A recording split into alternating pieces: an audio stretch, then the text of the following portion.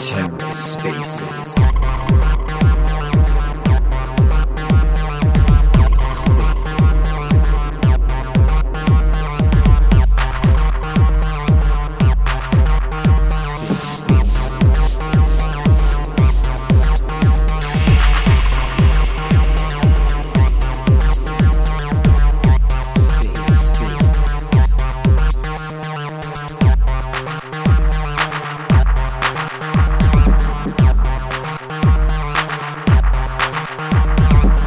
Hello and welcome to The Ether. Today is Wednesday, December 14th, 2022. Today on The Ether, the Cosmonaut Boot Camp hosted by Tendermint Timmy with SparkIBC, chatting with Chauncey from Angel Protocol, locked for good. Let's take a listen.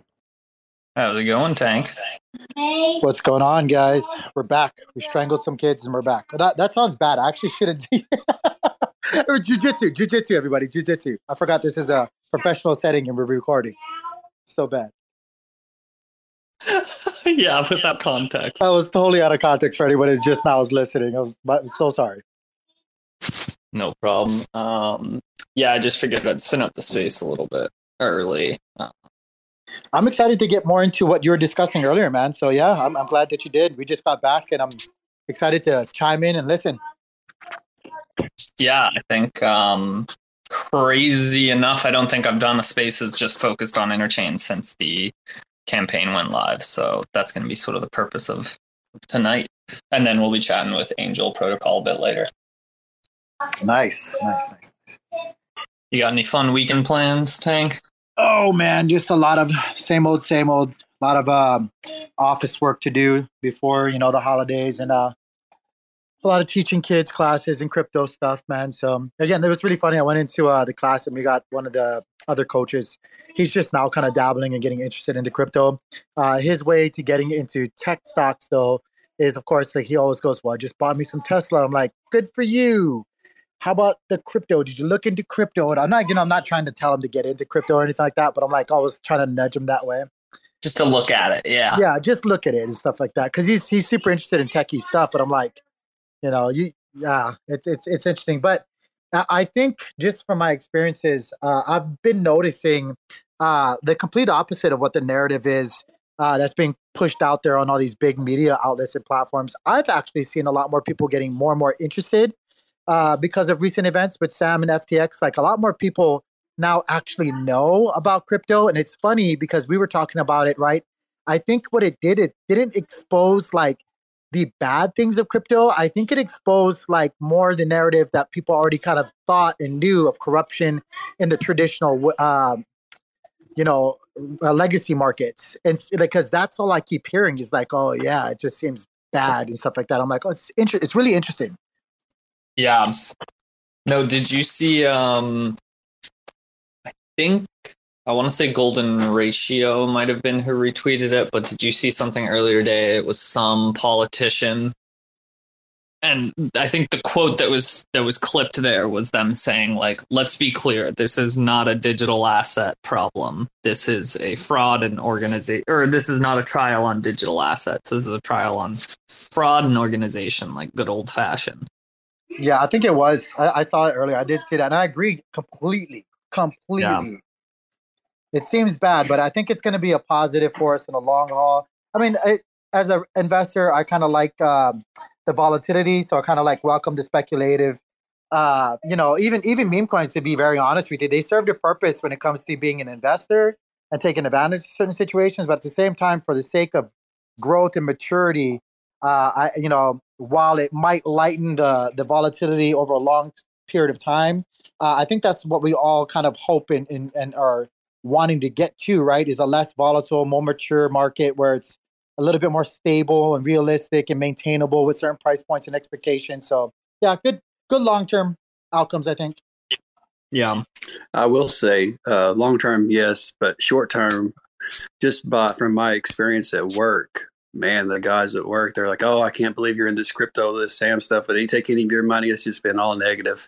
And they're like, oh, are you still putting money into crypto? It's just been nothing but bad stuff being said about crypto around my neck of the woods anyways.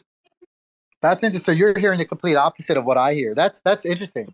I was wondering if it was just like my inner circle that I talked to, or if like, yeah, but they know that I'm into crypto, and they like giving me shit about being into crypto. And they're like, "Oh, see, look here, I told you crypto's this, you're wasting all your money in crypto, blah blah blah, this other stuff." So they are biased on the ways that they think. the good old locker room hazing. Yeah, they're just giving you shit to give you shit. Exactly. And any time they see Bitcoin or anything go down, they're like, "Oh, looky here, all your assets are going to zero." So, but they never say shit whenever it's pumping. So it's like Twitter. Yeah. So you just got to let it go. It's not that big a deal. Just put money in what you believe in. Do you guys? I know Timmy, stop me whenever you guys want to just get the ball rolling. But I find that really interesting. Have you guys ever noticed, like even your close inner circle, like family, relatives, and stuff like that? Isn't it weird? I always think it's fast. Isn't it weird how it seems like the people that should root for you are always so quick to freaking make sure that you know that you were wrong? It's like, how's that crypto? Like Thanksgiving, how's that crypto trading? Yeah. Like, are you being a dick, or are you like really asking me, because I can't tell? Oh yeah, I mean, you can invest in stocks or anything that they're used to, or put money in the bank. Oh, this is the greatest thing ever. But as soon as you invest anything in crypto, it's like, oh, it's like a witch hunt out there. Well, I think it's because the type of person that still does that genuinely thinks of crypto as nothing more than a Ponzi scheme. So they're not even being dicks. They're making fun of you for an obvious mistake you shouldn't have done, that you should feel stupid for having made. So like, yeah, but if you were to ask them, Timmy, okay, what don't you like about crypto? Can you explain to me what crypto is? Like, well, yeah. They wouldn't be able to answer that. Yeah. Yeah. So it's like, why are you being a dick to me? I just think it's always fascinating, because I got the same problem. It's like the people that should be rooting for you and like asking and inquiring and being like, hey, hey, like my real name's Matt, if you guys don't know, like, hey, Matt, like, why do you, instead of asking like intriguing questions or constructive questions about, hey, like maybe ask me why I'm into it, instead of hazing me all the time, like you have a better understanding of why I'm doing this or that. But it's always not that case. It's always, I don't care. It's a Ponzi. You know why that is, right? Because every time we tell them about it, it's at the all-time high, and then they invest, and then it dumps, and then they lose money, and they're like, well, that was a fucking scam. I bet if we start telling them... that's how we make money. Well, I know. I'm just saying, you can't make money off them and have a nice, conversation at Thanksgiving about them, losing 90% of their party. I should make we should like build a platform that's for peer-to-peer trading for dummies, so that when you finally do convince a family member to buy into crypto, you can quite literally have them buy your bags in particular. Like, yeah, just go on here. Let's see. You'll quickly mute your mic. Check how much Bitcoin you have. Yeah, just go ahead and buy 0.145 and then 3.2 Ethereum. I think that should cover. That's kind of an interesting idea. If you could just have something where they put their money in and then it just copy trades. And then at the end of the year when they lost it all, just be like, actually, you only lost half of it. Obviously, I'm taking half for the fees. But right. We've been actually putting your money just in this like fucking Bank of America like fiat account. You thought you only lost money. You didn't really. No, congrats. You've earned 0.02% APY. We put it in a savings. Just better. I mean, that's better than losing 90.85%. So I'll take it.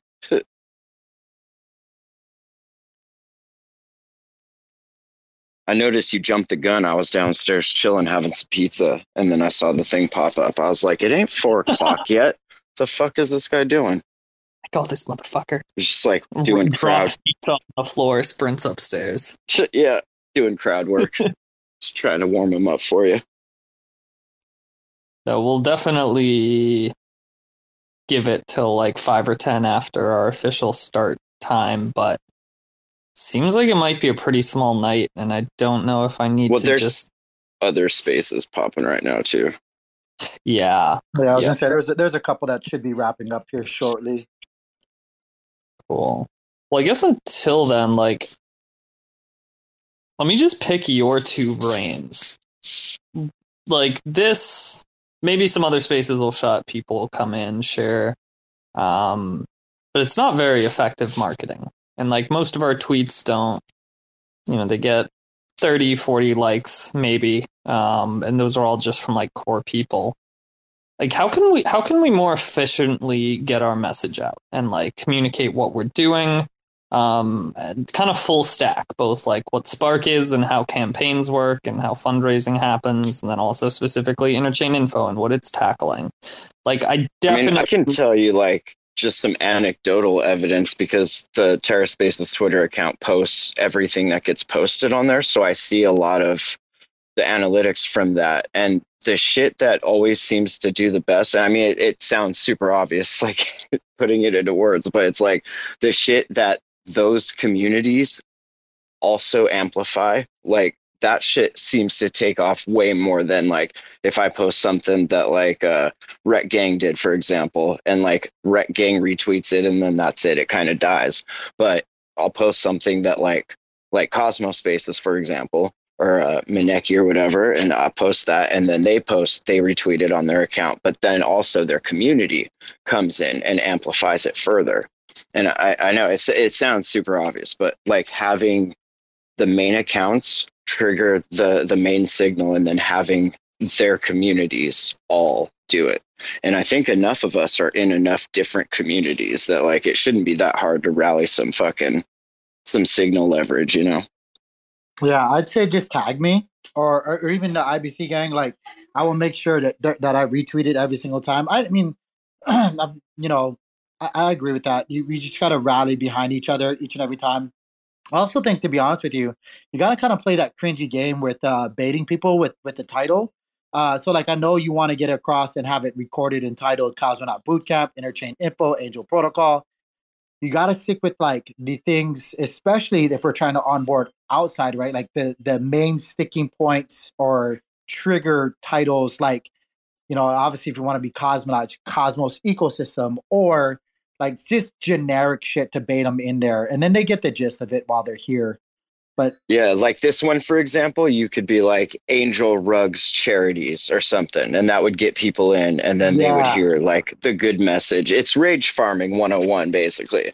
But I think too, like a lot of the curation and the content creation based off of these spaces could go a long way to helping amplify that signal. Each person takes like a section of the space that they thought was interesting and write a thread about it. Tag the space, tag the people in it. That shit gets out there and it spreads, and then you get people doing that, but with blog posts, making videos about it. Now you're reaching out further into that SEO world, and when people start searching for this shit just generically, they find their way through. Finn, I think you also hit it right there. It was really important, that rage farming. Go, like we were just talking about it, right? Like how quick people are to jump on the bandwagon to tell you that you're wrong. Put like baity stuff like Cosmos Ecosystem dying or like something, right? And then when they come in here, it's on them to figure it out. But yeah, just copy Don Kryptonium's fucking titles. Like there you go. No, there is an art to it though, definitely, and it's a hard line to walk with, like between being like a legit organic, I'm just like doing this because I enjoy it, and like trying to custom tailor shit to get maximum engagement, like more psyops kind of marketing dark shit. But you got to play both sides, if you're going to get your signal heard, especially.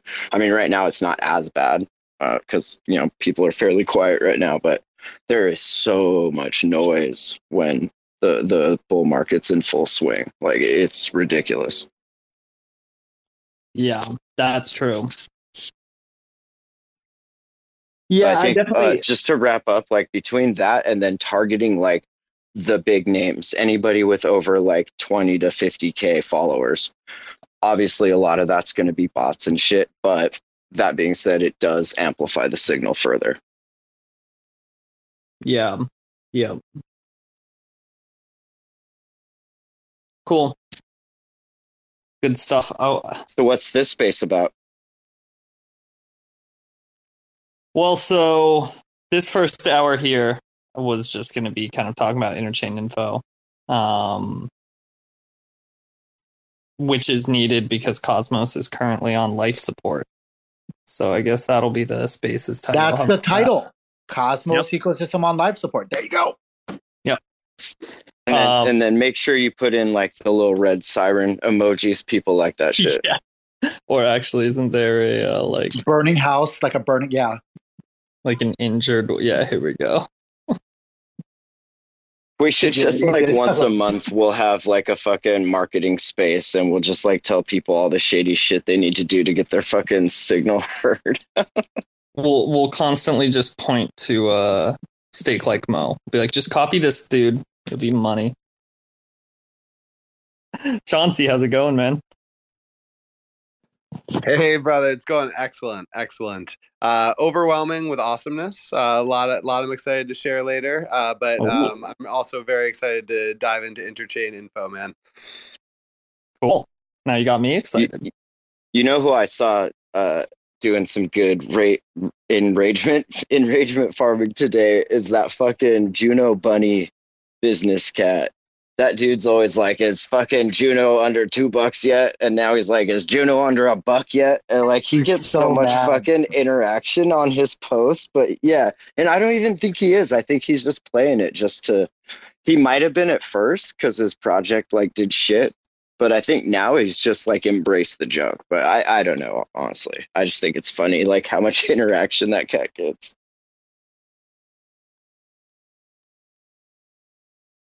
I feel like your thing of the week is cats, Finn. I feel like in the past week I've heard you refer to many a different group of people and individuals as cats. Some cool cats, some lame cats. Oh yeah, it's Maneki Mint week, baby. The Maneki effect. Hell yeah. Let's go.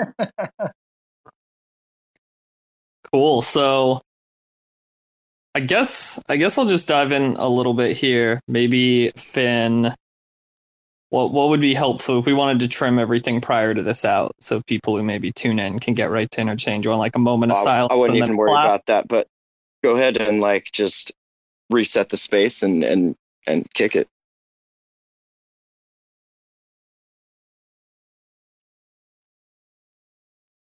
There, you can look for that patch of silence on the audio graph. Cool. So, yeah, as many of you might know already, but hopefully some people tuning in on TerraSpaces or later might be here to learn more about. SparkIBC wants to, in the long term, do a number of different things to help sort of steward the greater interchain towards mass adoption. And real emphasis on the greater interchain thing. Like, we are primarily motivated by feeling like Cosmos has a lot of talk of being cross-chain and multi-chain, and Cosmos is this one thing that's comprised of all these chains working together. But that's not really the reality. It's not the reality for like getting funding for a project. It's not the reality for navigating these different chains, for learning about them. It's all very fragmented right now. And surprise, we kind of call this the fragmentation problem. And I don't think it's anything to like get discouraged by, because I think it's completely natural and like an inherent byproduct of what makes Cosmos great, which is that we are a bunch of totally separate sovereign chains from one another. A lot of grassroots projects and even chains themselves compared to other ecosystems that are more community driven and small. So these issues of how do all these things fit together? How do new users come into the Cosmos as one entity and explore it, navigate it, interact with it, invest in it, whatever, efficiently and safely? Right now, there's no real good way. Like, the only thing somewhat close to what we're building would be the ecosystem page on the Cosmos Hub. So use that as your sort of starting point as we chat about interchain info tonight as sort of the seed of the idea.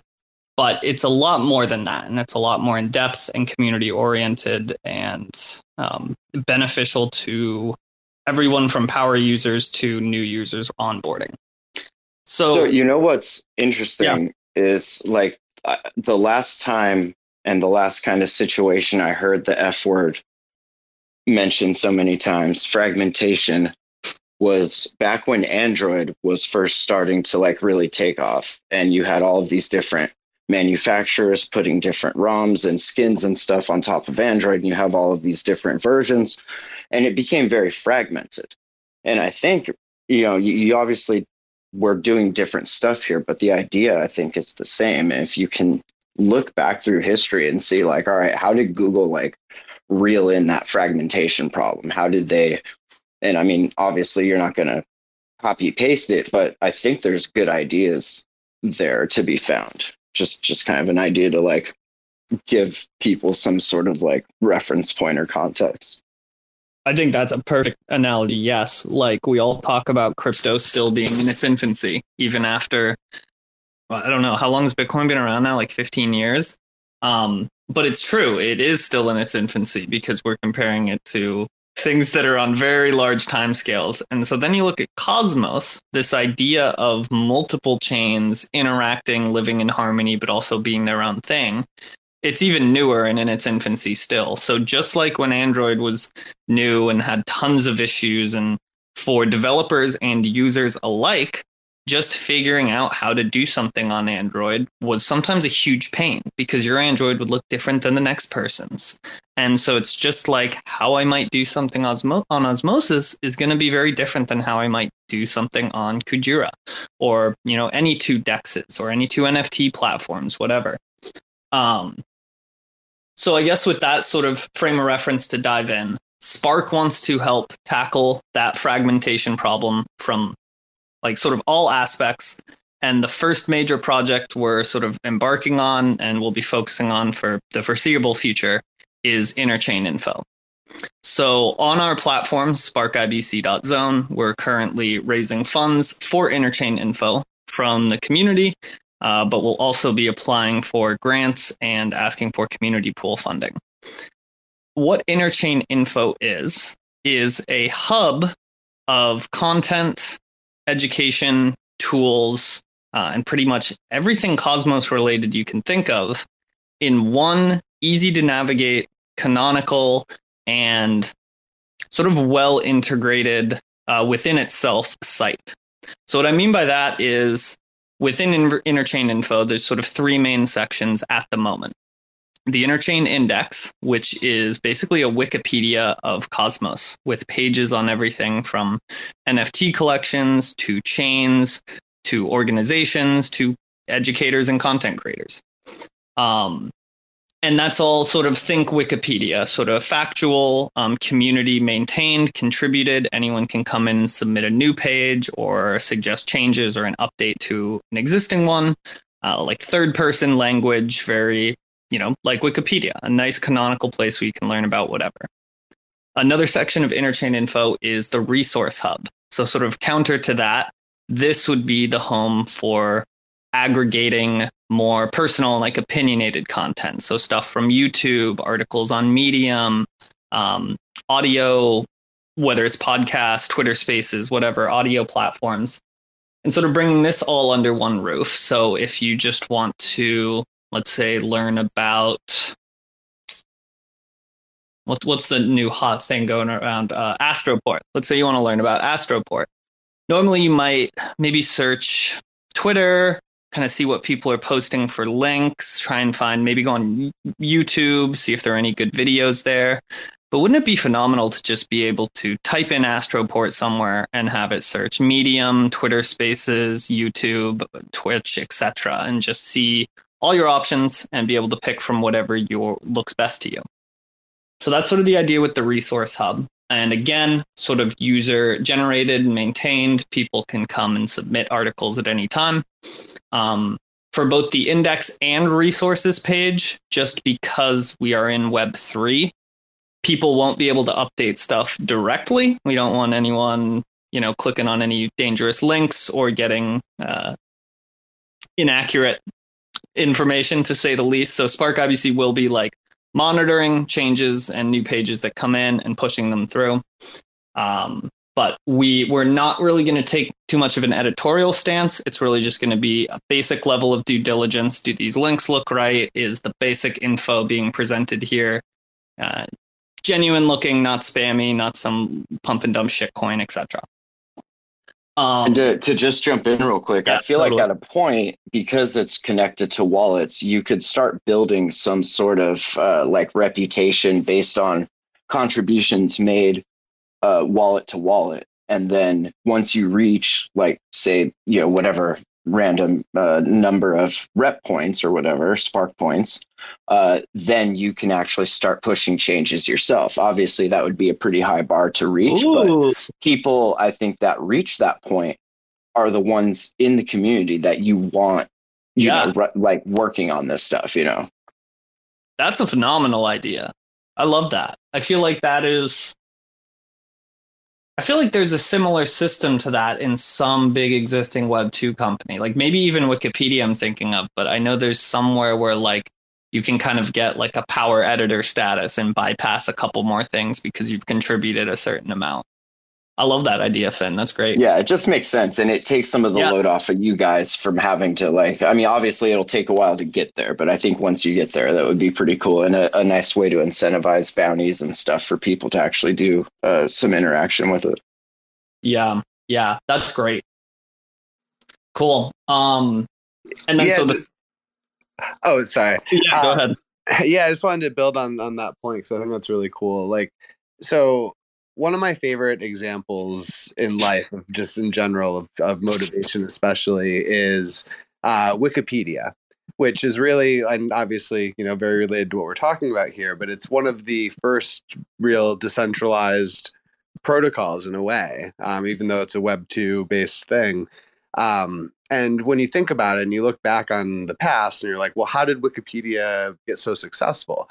The thing was, like, Britannica and Carta and all the other big encyclopedia companies at the time, they were trying to get online. They had all the resources, all the staff, they were building out their own websites, all the things.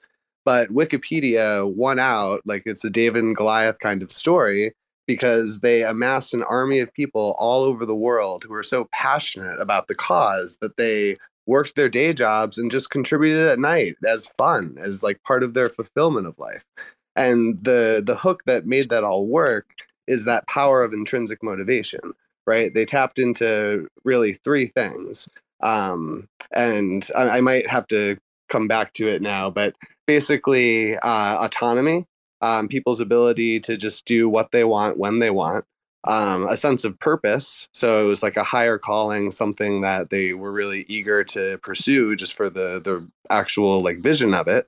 And then finally, a sense of mastery. So they got to learn new things and get better at things over time. And really, that taps so much of like inner fulfillment.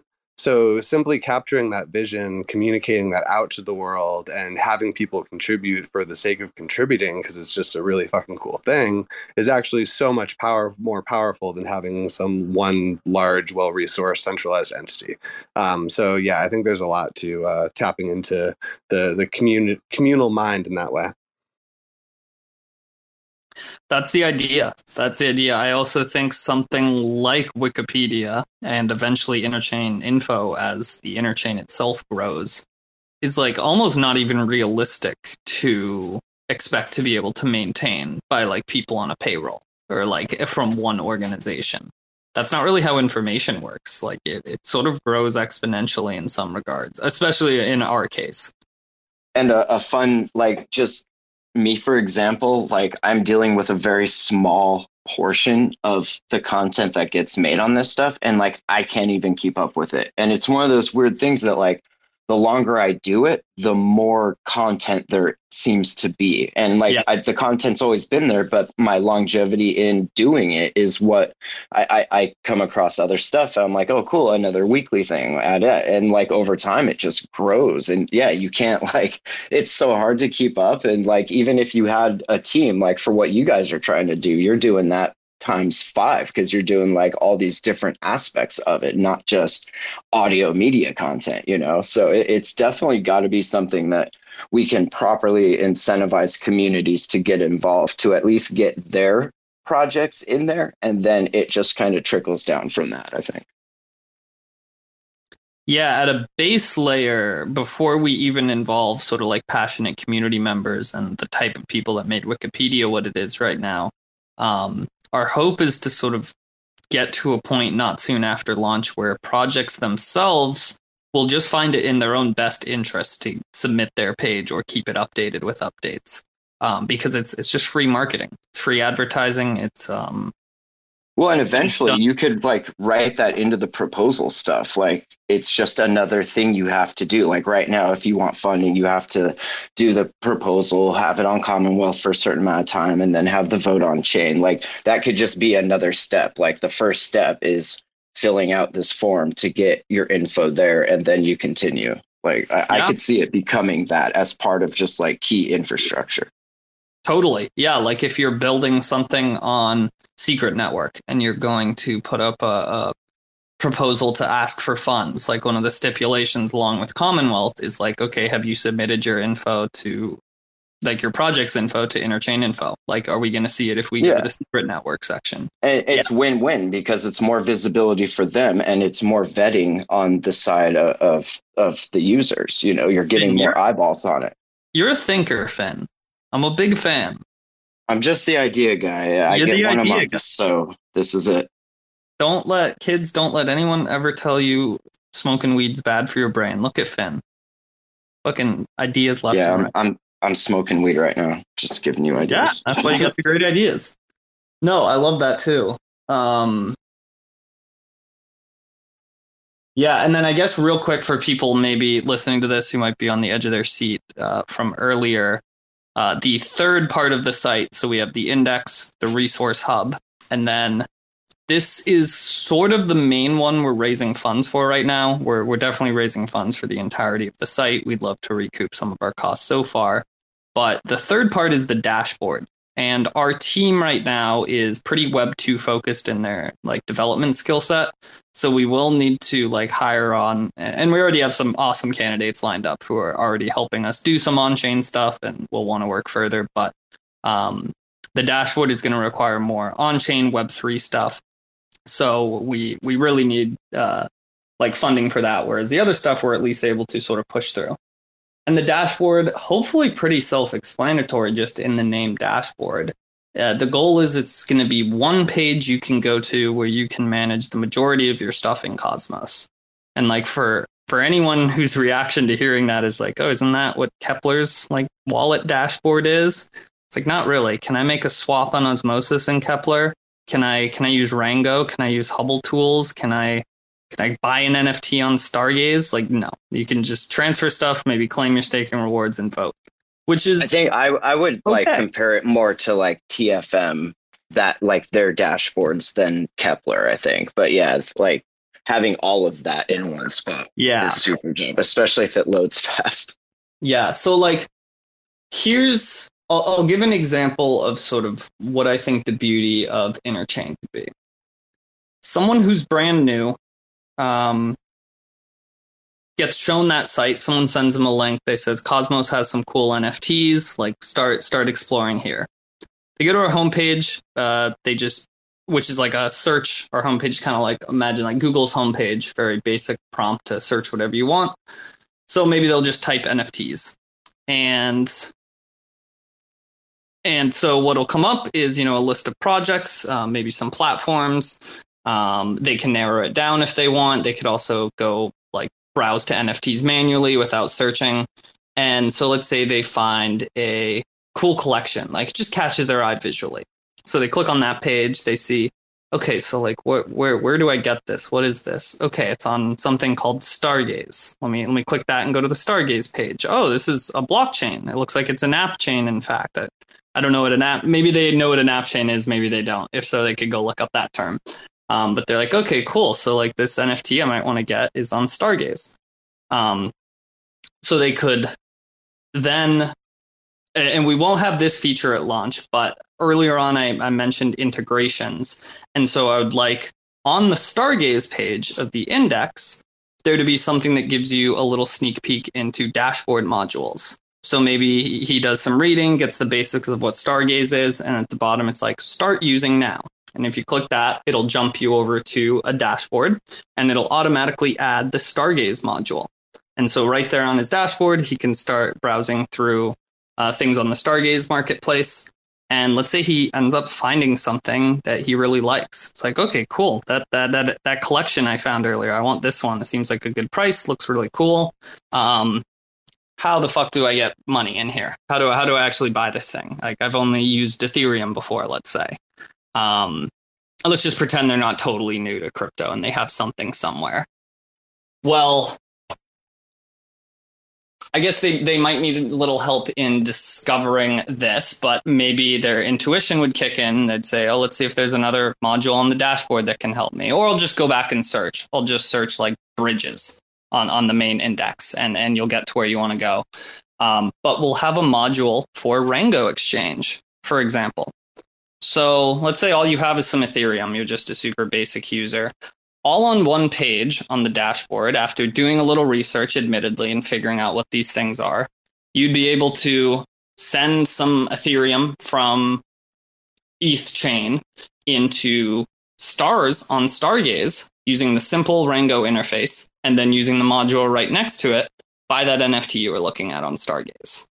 And it just kind of like builds from here. That's just like one example of a user, a very specific user's slightly knowledgeable about crypto, but not at all about Cosmos. But everyone will have their own use case. And that's what really excites me about sort of integration within our site, because a lot of what we will be hosting might sort of exist elsewhere. Basic info on what a chain is. You can definitely find that. But it's A, not in a canonical place where you definitely know where to find it. And B, it doesn't necessarily tie into community content about that thing. So when you're on the index page for Stargaze, you'll be able to easily hop over to resources and see articles or videos people have done on Stargaze lately, see dashboard modules that are related to it or built on Stargaze chain. And just this level of like making all the different things in the interchain feel more at your fingertips and more like one unified thing that you can fluidly explore and play with, all with like less fragmentation. I think it all comes back to like Cosmos being fragmented and it causing a real massive problem for like mass adoption, especially of normies. And I think too, kind of Cosmos to be on life support. You know how Wiki does it really well, where in the article you're reading and you'll come across a term or something and it's also a link, but it takes you to another article within Wiki. Like, I think using that and just daisy chaining all of these different pieces that you need to do the one thing you're trying to do, right? Like in your example, getting an NFT off Stargaze, like in that explanation, you just mention like, and you'll have to swap. And now here are the swaps. And it takes you to a link that's page about swaps. And it tells you what the swaps are and which ones there are. Links take you there, but it's all right there on the piece that they're reading, right? Like they don't have to go far, because I feel like once they go off site, then you've lost them. And you'll have to wait till they come back again. But the longer you can keep them on site and keep circling them to different pieces of it, I think that would be awesome. You could have like your TFM and osmosis and whatever there to connect to, and then they could easily do whatever it is they need to. And on each page, there's a thing that's like, oh yeah, and hey, give a portion of your swap to these angel charities, and then it takes you to the angel marketplace and all that. Yeah, no, that's definitely going to be a crucial part of it. From my understanding, and I'm pretty sure most people in here know I'm not a dev myself. I luckily have a team of awesome devs, but so I'm a little bit ignorant in some of these things. But as far as doing that sort of auto linking, where like if someone were to type in the name of an existing page in another article, so let's say someone submits a page for their new NFT collection. Somewhere in that description, they're going to put that they're on Stargaze. Having that detect that like, oh, that word is the name of another page, let's auto link over to it, is actually like pretty expensive, because each one is a query. And so we're using like a custom search engine where you pay by the query. So Yeah, that's no, I just like, assume that would be done by like the editors and shit or whoever's actually publishing the post. Like you just put in all the pertinent Manually. hyperlinks and call it good. I mean, that's what I do on TerraSpaces. Totally. Like each post, I just like manually like copy paste everybody's links and dump them in there. And I'm sure there is a way to do it automated, but it also kind of helps me like keep up on who's talking about what projects and all that shit. So. No, totally. Actually, yeah, just like manually assigning and making those links when people submit articles is awesome. But I feel like long term, we don't want to rely on people doing that. Some people won't. They'll be lazy. They might also link to some off-site page that's not Interchain. And then just like you said, it's kind of taking them away from the site and just hoping that they return for some reason. Well, you do sort of want to trap users within like your offerings. That's a general rule of thumb for web design. Yeah, I would almost go so far as to just put like Osmosis, Juno Swap. I put all that shit in an iframe and just embed that shit right there on the site. Like you don't even got to leave. Wait, what do you? Am I not describing the dashboard well? Because that's I think what you just said is. I was just kidding. Yeah, okay, gotcha. I was like, wait, am I really flopping here? But yeah, basically like what Finn said. So a lot of your favorite tools, chains, DApps, whatever, imagine like a sort of smaller, iframed, portable, modular version of them. And you can kind of arrange a grid of these things on your dashboard that suits your needs. So, let's say every couple of days you claim some staking wards on Evmos, you DCA into a couple Osmo pools, you claim some rewards elsewhere, whatever, do some NFT shopping.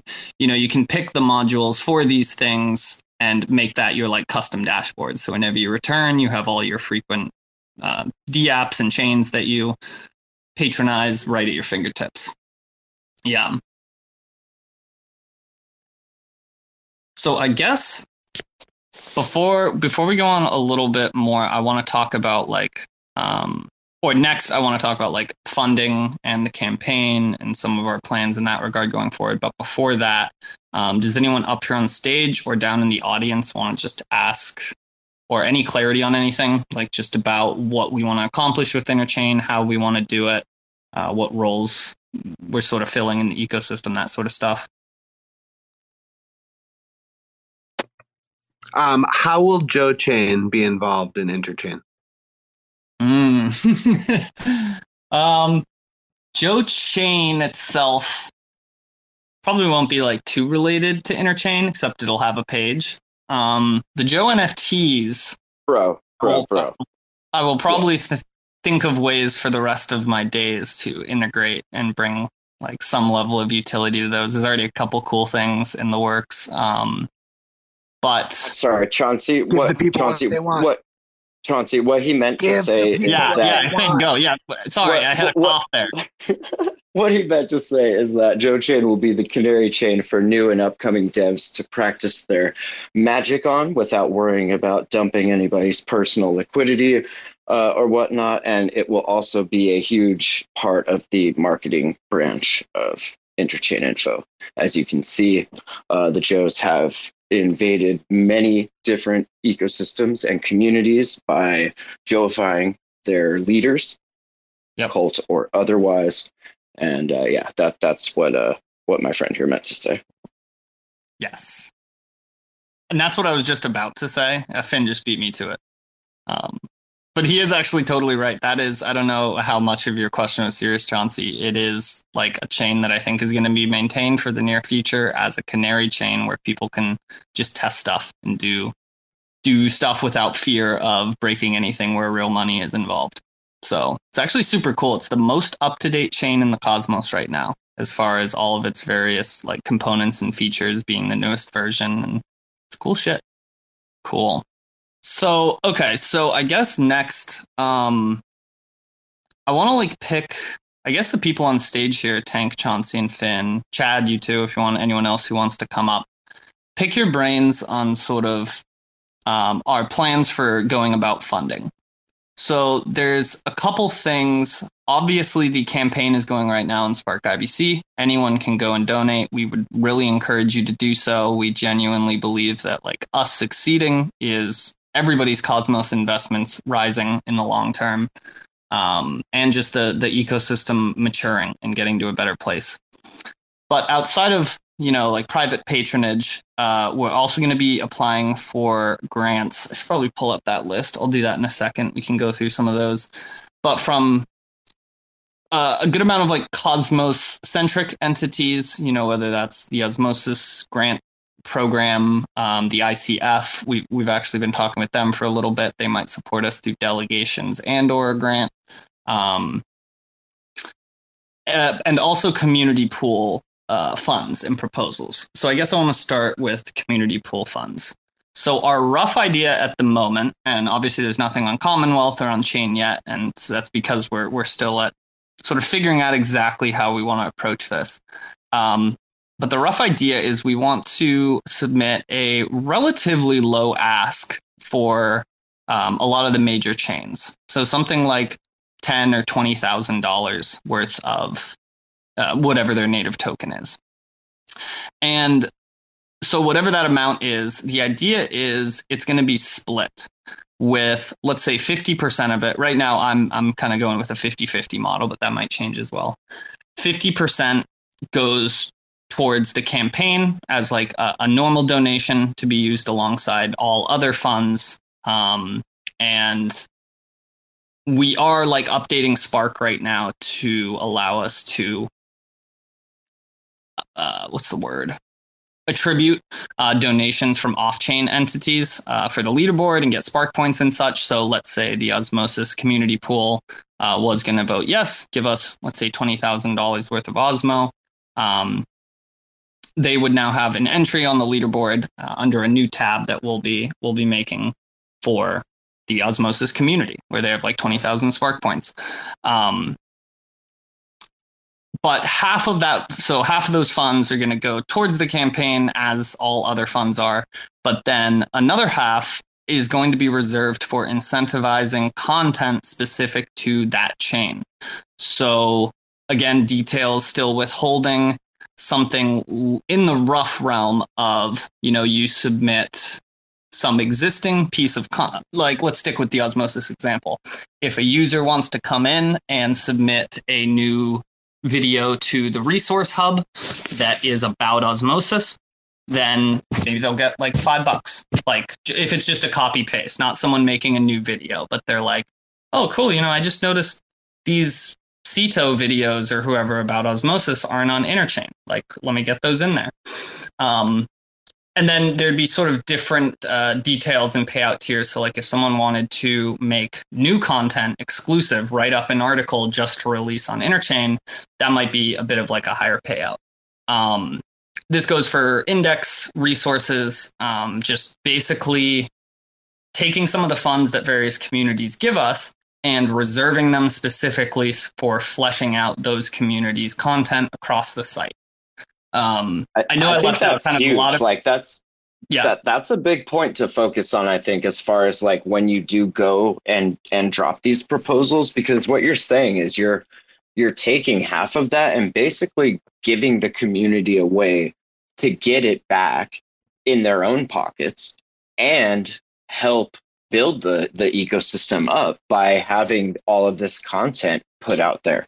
And like, I like doing I like what you said about the lower asks for stuff that's just already out there, because that it's enough, I think, to encourage people to like go do some curation on their own, right? And like grab a bunch of videos from a bunch of people they follow on a certain topic and bring it in, because hey, they're going to make like 10 or $20 or whatever, and the content's already out there. Like I think that's a really great way to encourage interaction. Cool. I'm glad to hear you say that. Yeah, because obviously it's a very interesting time with asking for community pool funds, and just sort of building stuff and funding in general, sort of across the whole industry and bear. But I think it's, getting the details hammered down for, I know that's something people will sort of press on. If I were to have released this idea as I just described it on Commonwealth, there'd probably be a lot of, we need more details, blah, blah, blah, we need more numbers, etc. But I'm glad to hear you say that, Finn, because I think the general concept here is really strong. It both encourages, it both helps us get general purpose funding from the places it rightfully should be coming from, the community pools of the various chains that we're trying to uplift and support. But then, yeah, a portion of it is going back to, in theory, their own community members for doing something productive and helpful. Yeah, go for it, Tank. So I love the idea. I love the effort of a chain agnostic third party source to pull from. And I agree with you.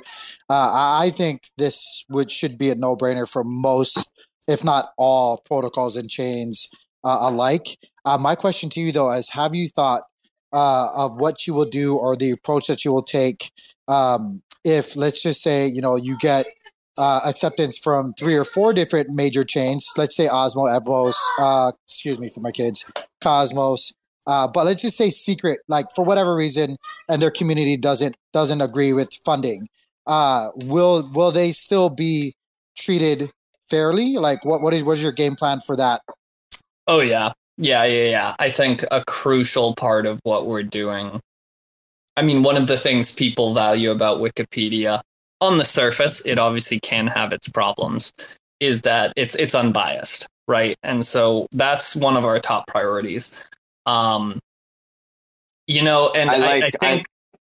I think they kind of shoot themselves in the foot a bit, right? Like, we don't have to, nor should we or would we, treat them any differently or worse. They're already kind of causing that. They're going to have less articles. They're going to have less videos, less index pages because they aren't participating in the program. Also, for people who were tuned in earlier, I mentioned one of our potential future revenue streams, which is something kind of like sponsored pages, where whether we're just like wanting to, well, probably we wouldn't make the decision on whether our community and we want to support a smaller project or a larger project wants to come in and pay for like a certain spot. It would be something where, let's say you search or you go to the DEXs category. Right now, it's just ordered alphabetically. So something like Osmosis isn't even on the front page, even though it's like the DEX of the Cosmos. So our featured program would let us push certain stuff up to the top of these lists and also charge for that ability. We might do something like, for these first set of proposals we pass, it'll like come with a featured slot. So like if the Osmosis community approves it, the Osmosis page will get featured status for X amount of time. If the secret community doesn't, then they don't get content incentivized and they don't get that featured slot. However, they could always, whether it's the foundation or the community, come to us another time and say, hey, we actually would like that featured spot. Like we want secret up there. Basically any project that doesn't pay up, we send them to RectV and the FUD campaign, and then they get fudded until they pay up. Fudded into submission. Exactly. Say uncle. Say. I'm thinking I deal with that on Terra Spaces a bit, and really like what I end up doing is just having people in their communities will be like, hey, will you archive this one? And like, I'm not going to turn people away and tell them no. So like if their communities come up and like ask, if somebody asks, as long as it's not like an everyday thing, like I'll do it. But it's hard to not show favoritism when like some of these cats are pitching in like, 10K and others are just totally not. Wow, I only just noticed Chubby Baby came up here just to pin a bunch of spam. I know. Bunch of chill. I was wondering if you were going to notice that. Get out of here. We've come to expect that from Bitcoin maxis. It's okay. We still love chubs. Is that the one you guys suspected Rec News? Chubby Baby? Is that what I heard earlier? We are all Rec News, sir.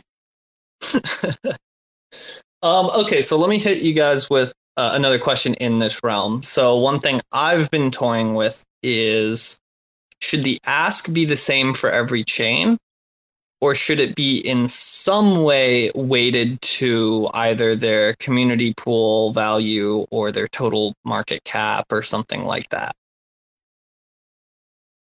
Like meaning, That's a good question, would 'cause, the like, ask bigger from osmosis than Chihuahua, for example, and I know Chepe could speak to this better than I could, but I know, like, when you go by TVL and stuff, it may, like, it looks like a nice easy metric, but like when you really dig down into it, it doesn't really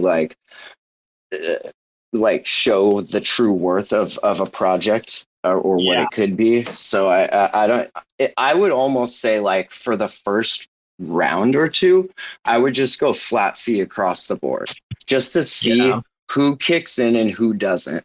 And then you kind of know, like, where to focus your attention on, after that. I agree. And then you can Flat fee start for the first custom one. tailoring it to, And it's a pretty low ask. Like if a chain's TVL is so small that a 20K ask from their community pool is like an issue just for the size amount, then there's probably bigger problems.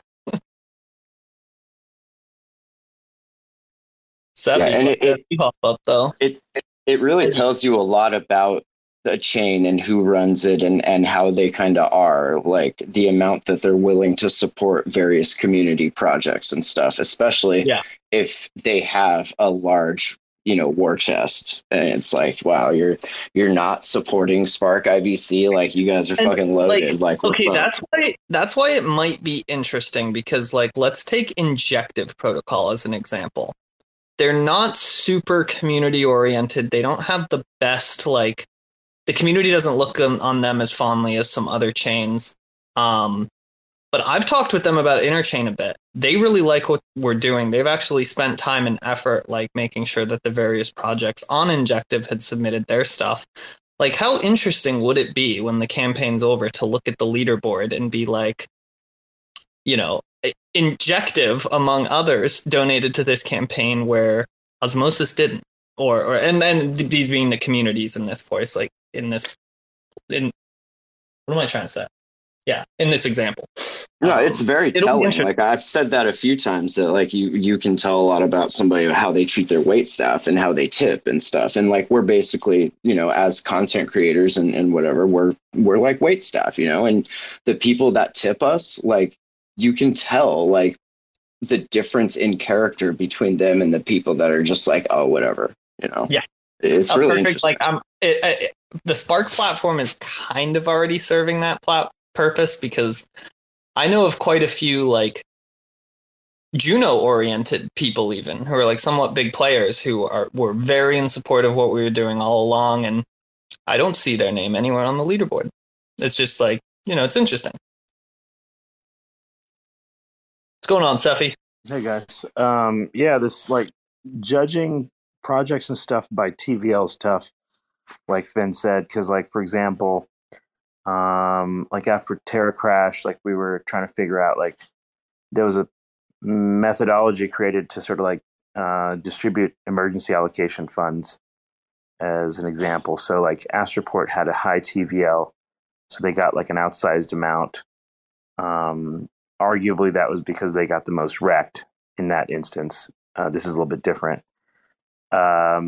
Or, like, but how do you value, like, a coin haul, which was like a kind of a site that you had, like, a bunch of charts and things like that? Or how did, because they don't have native TVL necessarily. How do you attract attention to, say, for example, a blockchain explorer or something like that, which might take work and provides a lot of value and utility, but, like, there's no TVL there or something like that. So yeah, it's kind of tricky. On the other hand, it's like when you make it such that, like, if you don't have a minimum amount of money, then it's like anyone can afford to be at the top of the leaderboards. Then that becomes sort of, these type of things become sort of meaningless. On the other hand, if you have it too expensive, obviously it becomes like only the richest can play. So yeah, it's like no matter what you do, you're going to create a different set of problems. There's really no, like, there's no clean monetary solution to this sort of thing, really. Yeah, there's not that I've seen. I think this is just, we just say that this is how the AI told us to do it. So if you don't like it, take it up with the AI. Dude, my entire grant proposals and community props are going to be written by Chat GPT. Just wait. Did you call it Chad GPT? That's Chat. awesome. Oh, I thought you said Chad. Although GPT. honestly, you know what? It is a fucking Chad. It's the crypto version. It's dope. Yeah. Okay. So, like, Sephi, what would your reaction be when a proposal comes across Lunk and New Terra in the next month or so for interchain info funding? Let's say it's $20,000 worth. Pretty low ask, all things considered. Let's say you weren't like a part of this space, you didn't really know what was going on, you just read the general gist of like, oh, building an information hub, trying to unify the cosmos, make onboarding easier. Half this money is going to go towards fleshing out your chain's content on the site. What would your gut reaction be? No with veto. Yeah, exactly. No, on I think on Terra, where you have a lot more sort of like savvy users of crypto in a sense, and if you assume that the people remaining are even more savvy, I think it would probably go down okay. On the other hand, in the Luna Classic side, it's like, I don't know, like they have a hard time figuring out what to spend money on, just generally speaking. So it's like I feel like they have a hard time figuring out how to breathe air sometimes, but that's another story. But it is interesting because we've seen a lot of community props recently, ranging from like a few 100,000 on the low end to on Terra. Okay. From like 300,000, I think maybe on the low end to like I think 1 million on the high end.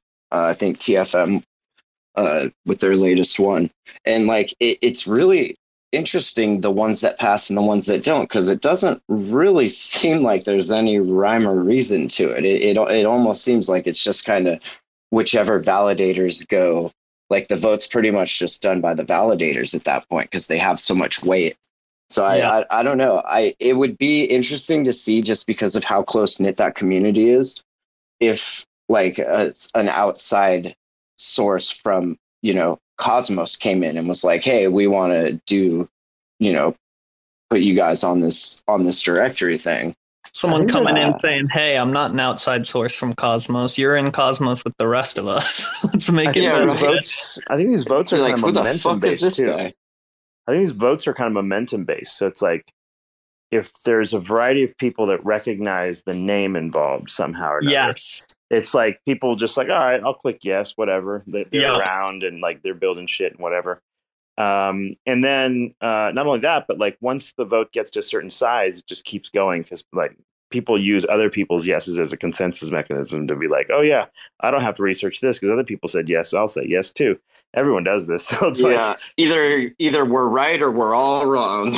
Yeah, so I think it's like a game here. A game theory would be like you would want some large validators. You'd want to have talks with like some large validators and message them first and almost preemptively say, hey, do I have your vote secured? This is how like they do it in like government shit. Like they go and actually find out if they have enough consensus to win the vote before they start try to post the law. And then if they find that they don't have enough consensus, then they can hear some criticism for individuals. And they're like, hey, what would this price need to be to get your vote? That kind of thing, right? And that way you sort of preemptively like craft the thing that can pass, which is, I think, the way to go. And that's like done even before it hits Commonwealth for discussion at all. Right, like exactly. You're already in these DMs and like, yeah. You basically just go straight to the voters, essentially, and the vast majority of voters are not the general public; they're the validators. So, a few major validators that vote no, and it's like it's going to automatically like attract other no votes. So that already. And that's kind of my thing. It's cool. Like, it's all in the open. You can just hop on station and look at the recent ones that have passed or have been rejected and see who's voting and how they're voting. And then you can kind of make your list up of who you want to talk to first and kind of see how it goes. Alternatively, knowing the Terra community, I could probably put the proposal up with literally no details about what it's for. And if I could just get Do Kwon to tweet a link to it with the word yes, I'd probably be golden.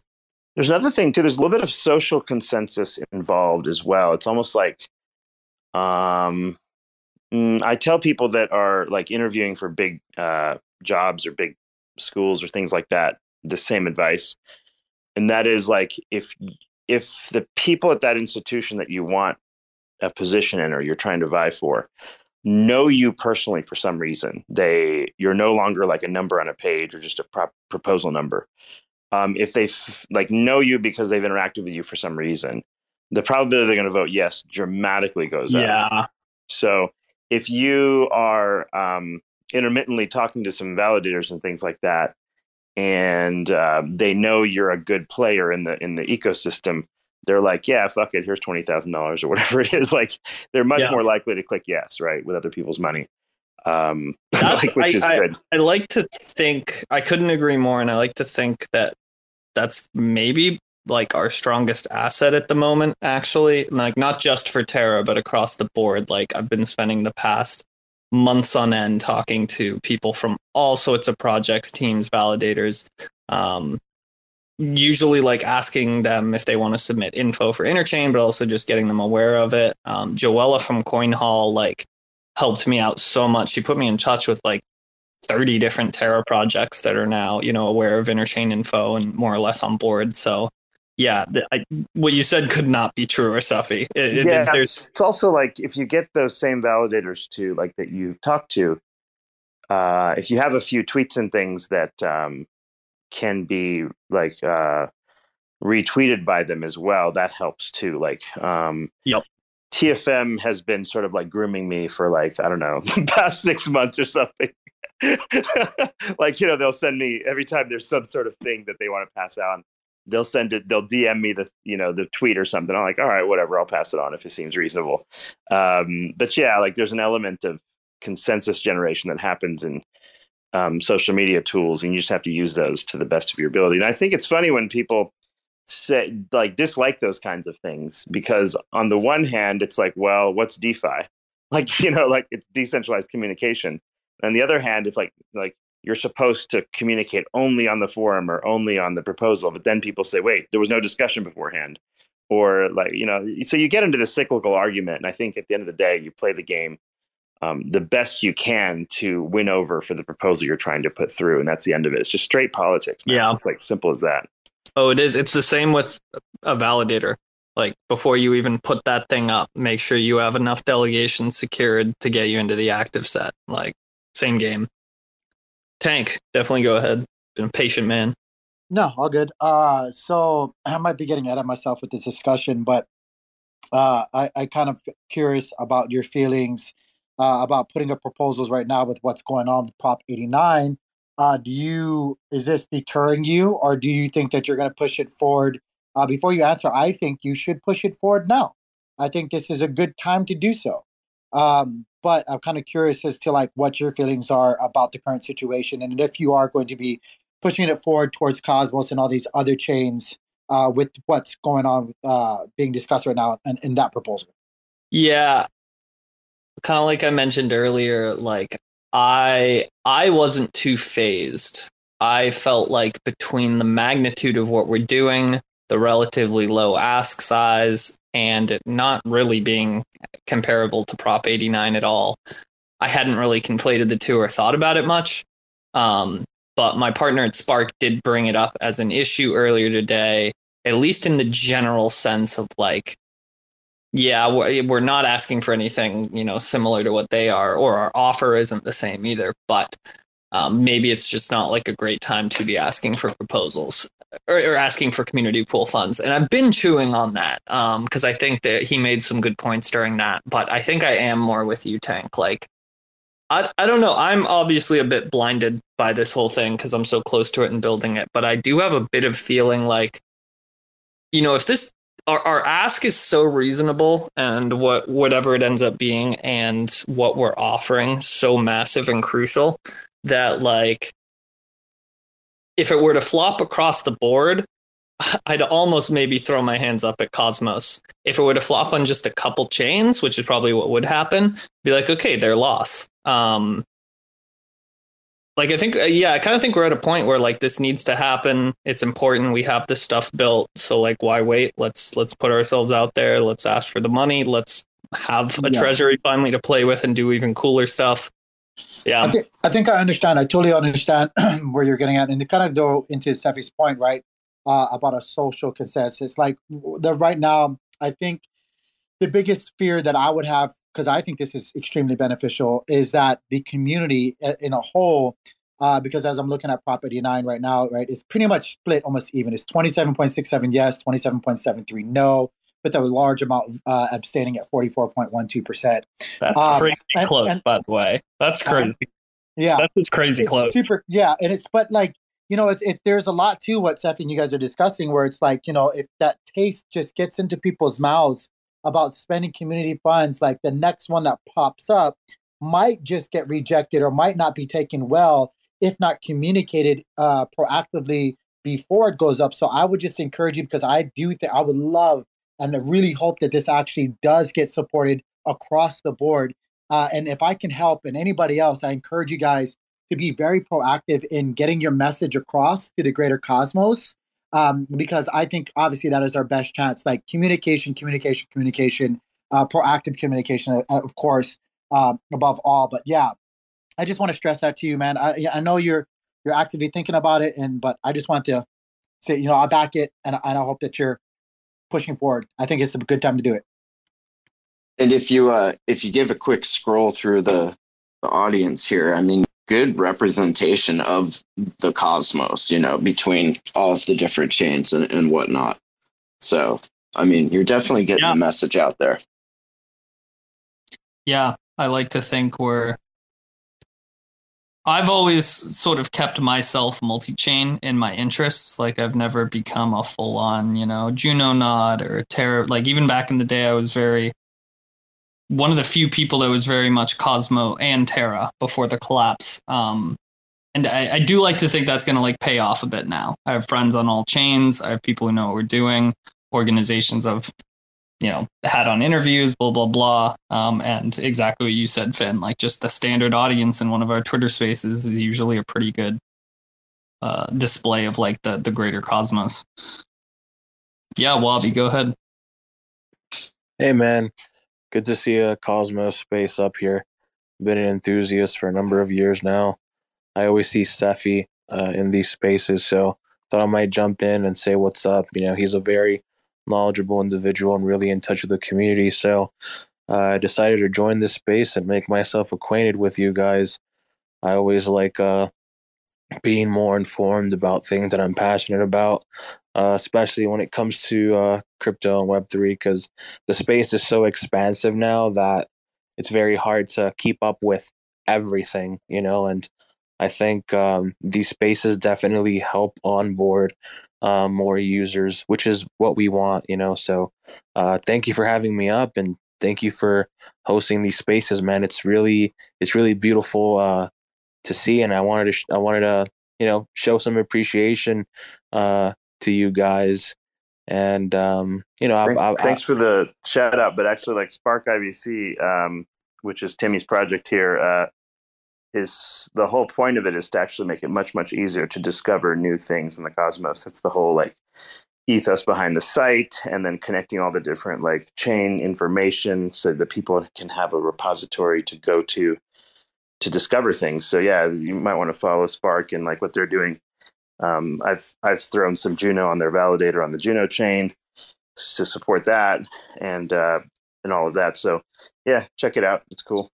Thanks, brother. I just sent them a follow. That was really cool, man. Thank you. Appreciate you guys a lot. I do what I can for Cosmos. I'll be talking to Neutron tomorrow, and I'm excited for that. I know you guys sometimes talk to the developers from Cosmos. I know there was one guy. Pardon? I said, oh yeah, all the time. Yeah, I know Steffi hosted a space a couple of months back. I think his name was Jack Zamani, something like that. Yeah. Him. Okay, well, there's Zachy, and then there's also Jack Zamplin. Oh gosh, I combined both I names. think you did. Yeah. I'm sorry, guys. That's Sorry, awesome, man. though, actually. Yeah, I'm sorry, guys. Please don't make that a meme. Like Zachy Joe. Zamplin. That's the new. Is that going to be the new Joe? That's the. Oh my god. Oh man, the Zamani, the Zach Zamani chain, dude. But yeah, Hey, but man. Wabi, like, really appreciate that. Definitely, like, come around more, pop into more like Cosmos spaces. I've always been like back before the Luna crash. I was very much trying to egg Luna people. I was like, guys, come check out what else is going on here. It's pretty cool. And I don't know if you were here in the beginning of the space, but if you want just like a quick overview of what Interchain Info is and how we're accomplishing the things that Sephi just pointed out, just check out the pinned tweet above. There's a link there, or just go to sparkibc.zone. And if you scroll down, you'll see all the details and info for Interchain. That should get you up to speed. No problem, dude. I'm doing my part to grow the community. I recently acquired a position at a crypto media financial company, and one of the first things that I'm going to do is introduce Neutron to our community and really give Cosmos a spotlight in our community. And sometimes in our spaces we can have anywhere from like 300 to 400 people, but on our smaller spaces, which is the ones that I do, can comprise of something like 90 to a little over 100. But despite that, I think as long as we start getting eyes to broader communities in the Cosmos, I think something beautiful can be done for the next cycle, and we can further innovate like we did for the last cycle. I've been in the Cosmos pretty much since like the ICO, dude. And I remember how excited I was when the token generation event happened.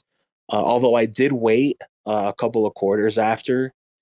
And 2020, I remember having a majority of my stack in Atom, and then of course slowly into Luna and Rune. And I remember the initial excitement from the team that started Juno, and of course can't forget the Stargaze, the Stargate update. I remember just spamming that across my community, and I absolutely love the interfaces across all the Cosmos, whether it's Thorchain or the Gravity Dex. I think it's called Amaris. Correct me if I'm wrong.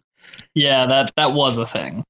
Yeah, and I think also Sif Chain. I know like they're not really impactful, but yeah, they're not really impactful They're dead anymore. to me. Yeah, but I'm so grateful that some eyes have been shifted over to this new tech, and it's not just let's fork Ethereum, so I'm really excited to be here, man. Thank you for welcoming me into the community. I do my best to participate in these Cosmos based spaces and really expand upon the knowledge that I know and sort of relay that back into my inner circle. It all starts with the word of mouth. So I appreciate you, man. Yep. Dude, thank you so much. I think it's funny too. I think this is the first time I've ever heard you be serious. I usually just see you in like coaches' spaces, kind of trolling and fucking around. Dude, let me make one thing clear. Please, let me make one thing clear. Yeah. Okay. And Ryan is testament to this. I see Ryan lying down here. When it comes to myself, I am a theater kid. I do come from an acting background. When I'm on coach's spaces, Steffi can tell you, I have an absolute blast. I always love seeing the coach. I always love seeing Steffi. They're like brothers, or or maybe Steffi is like Coach's uncle or something. You know, I love it. I love the show.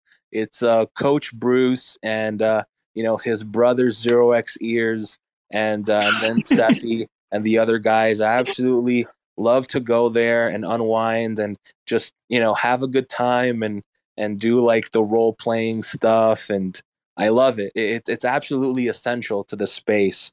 So I love going on those spaces and kind of unwinding from. It is funny. I feel like you guys have all gamified and memeified Web3 or something crypto related more than any actual Web3 game or like NFT project has. Yeah. It's like social-fi, right? In a way, guys like the Coach and Sefi, they're adding social capital onto these products. And given that market conditions are what they are, and we are in a bear trend, as people in the community, we have to add any sort of value that we can, and that's what I call social capital, right? And dude, especially in the Cosmos, like what people aren't realizing. We wrote this somewhere recently. Is like people are always asking, "Where is this in the Cosmos? Where's that? Why don't you guys have this set up?" And our answer has always been like, because like the community will set that up. We don't want like one company running everything. Like we have a different philosophy for most of this than say Luna does. But then the question is like, who's doing it? And so like here we are. We're taking the reins. We're like, this is something Cosmos needs. Let's fucking do it. And that's the thing. With Luna, right? Like, despite whatever happened, and like I don't mean to throw salt in anyone's wounds or anything. I'm just talking about it from a strict observation perspective, and also someone who was deeply involved, right? I'm actually not knocking it, to be honest. Like I think V2 is going to come back, to be honest, like with gusto. That's just personal. I will be honest. I, partly from getting so wrecked, have been very hesitant about Luna since the collapse, and like haven't done anything with Terra 2. But after spending 40 minutes talking with Do Kwon the other day, how was that, dude? That is. He was far more insightful, engaged, and like passionate about actually giving me advice and insight than any like Cosmos developer I've talked to. And see, like, despite what's happened, the social capital that remains within the crypto and Web3 ecosystem is, there's something to be said about that.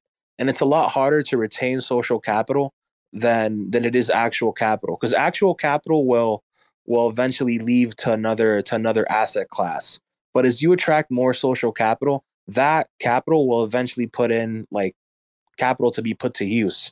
And so like during the summertime, I mean, if you look at the viewership from the Coach's spaces, you had hundreds of people in there, right?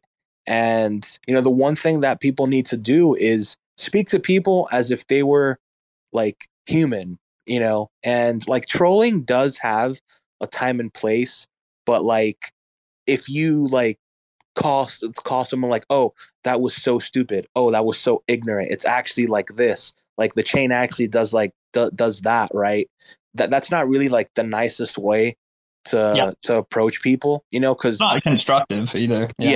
Because like at the end of the day, you want to put one step forward in onboarding like the next 10 million users onto your chain, right? You don't want to be focusing on like what that chain and what this chain is doing.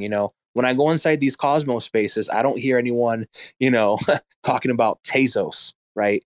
Or talking about like some chain that doesn't really have activity anymore, like Neo or IOTA, right? Oh, Neo. Like, oh, my Neo. Yeah. My aunt shares. My aunt shares.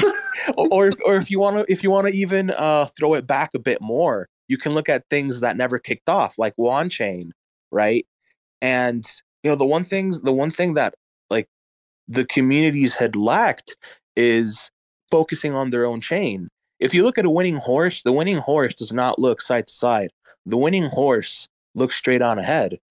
So, with that being said, like, the overall ethos that I've noticed from the Cosmos development and its broader community when it pertains to seeing activity on things like Twitter and YouTube. I know there's this one guy that's really good. His name is CryptoCito. When you see guys like that, like they're just pushing content, going on spaces when they can, posting things that add value to what they work in. There's something to be said about that. You know, they're focused on them, and that's just how you win. You know, one thing that I've noticed in this bear market is that there are actual quote unquote reply guys from Cosmos, and that's one thing that you didn't see in the bull market. You know, so that's one thing that is very remarkable to me. And I don't mean that in any offense, by the way. No, not at all. One thing. So actually, first off, I see Mike, you popped up here. I want to let you go, and then we're going to pivot to Angel Protocol stuff with Chauncey. But real quickly, just to touch on something Wabi said, I think the last part about interchain info I maybe haven't kind of touched on is there's a reason like we picked the name interchain info and not maybe like Cosmos info or something like that. And it's what you mentioned about like Thorchain and us all talking about Terra right here. Like when I think of going to see the Cosmos all in one place at the moment, I think about like maybe Map of Zones or MintScan. Neither of those have Thorchain on them. Neither of them have Terra 2, I don't think, or Lung. And like hate it or love it, they don't have Finance Chain either, or Polygon, or other things built on the Cosmos SDK.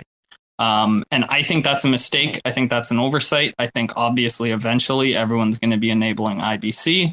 But so that's something else Interchain is tackling, is we are aiming for the broader Interchain, not just Cosmos. So, we have pages on Thorchain. We have pages on, we don't have pages on many Binance Smart Chain projects because there aren't any good ones, but the chain itself built on Cosmos tech, we got a page for it. And I think that's sort of an important thing to note, because the Cosmos and the Interchain are not one and the same. And they're going to be growing kind of at different rates. But Mike, thanks for being so patient. Thanks for popping up. Yeah. Thank you. Definitely appreciate these. Joined one a couple months ago with Sethi and Lilgans and really changed the direction we were headed. And, 2 months later, looking at it, going, wow, what a great, insightful space that I happened to bump into on a Friday night. I think it was months ago. And some of you have already heard, so I don't want to bore everybody, but coming into Cosmos or IBC, the way I look at it, just like you guys were saying, as a new chain coming from EOS and Wax, it's almost impossible to navigate, right? Because your head's down working on code, you're working on deliverables, and there's influential people and there's chains, and everyone's going different directions. And I know for people who've been in the chain in Cosmos for a while, it all seems like everyone's paddling the same direction. I think because people all seem to be in sync. But if you're coming into this new, I'm talking like almost a year ago, it's very difficult to find the waypoints, right? I mean, from a chain perspective. And unless you're going to be at the Cosmoverses and do all of the activities, which is kind of hard to do sometimes, it's really hard to get attention, right? And so, like I mentioned, 2 months ago, you guys changed the direction. Sethi especially, he spent some time going through some very important details. And now 2 months later, we have some very good validators. We're launching our chain, I think, officially tonight. We have our testnet been running for 6 months, validators for the last couple months. And now we're about to go to mainnet, probably once the validators move over to the new chain, we'll go main. But nobody knows about us, and nobody really probably has much information. And so I think what you're doing is invaluable. I just went to the website and took a look at it, and man, it'd be great to be listed there. And I know there's chains struggling. I know there's lots of issues. I know we don't have any live IBC token, of course, but we do have a business that I'm getting. In fact, I got knocked off a minute ago because I'm getting calls from customers because we run very large e-commerce, right? And I know Sethi's heard this, other people have heard this. We've got the Newsweek food site of the year that's doing, tremendous volume right now and breaking records. And so I've got one foot in a world that's actually crushing, with revenue and money and transactions and lots of new customers and business. And I got another one that seems like it's hard to know who's going to be around tomorrow and where the funding is and all of that, right? So for me, it's very difficult to navigate because we're building a solution for e-commerce, which we're heavily involved in a dynamic that is kind of difficult to figure out, what the next step is. And there's no fault. It's actually part and parcel to the way any type of secular kind of business is run, right? It just is this way. And so what you offer from just the parts of just from the spaces I've joined and also from what I'm seeing from your site, maybe we'll let new chains like ours kind of just relax a little bit, right?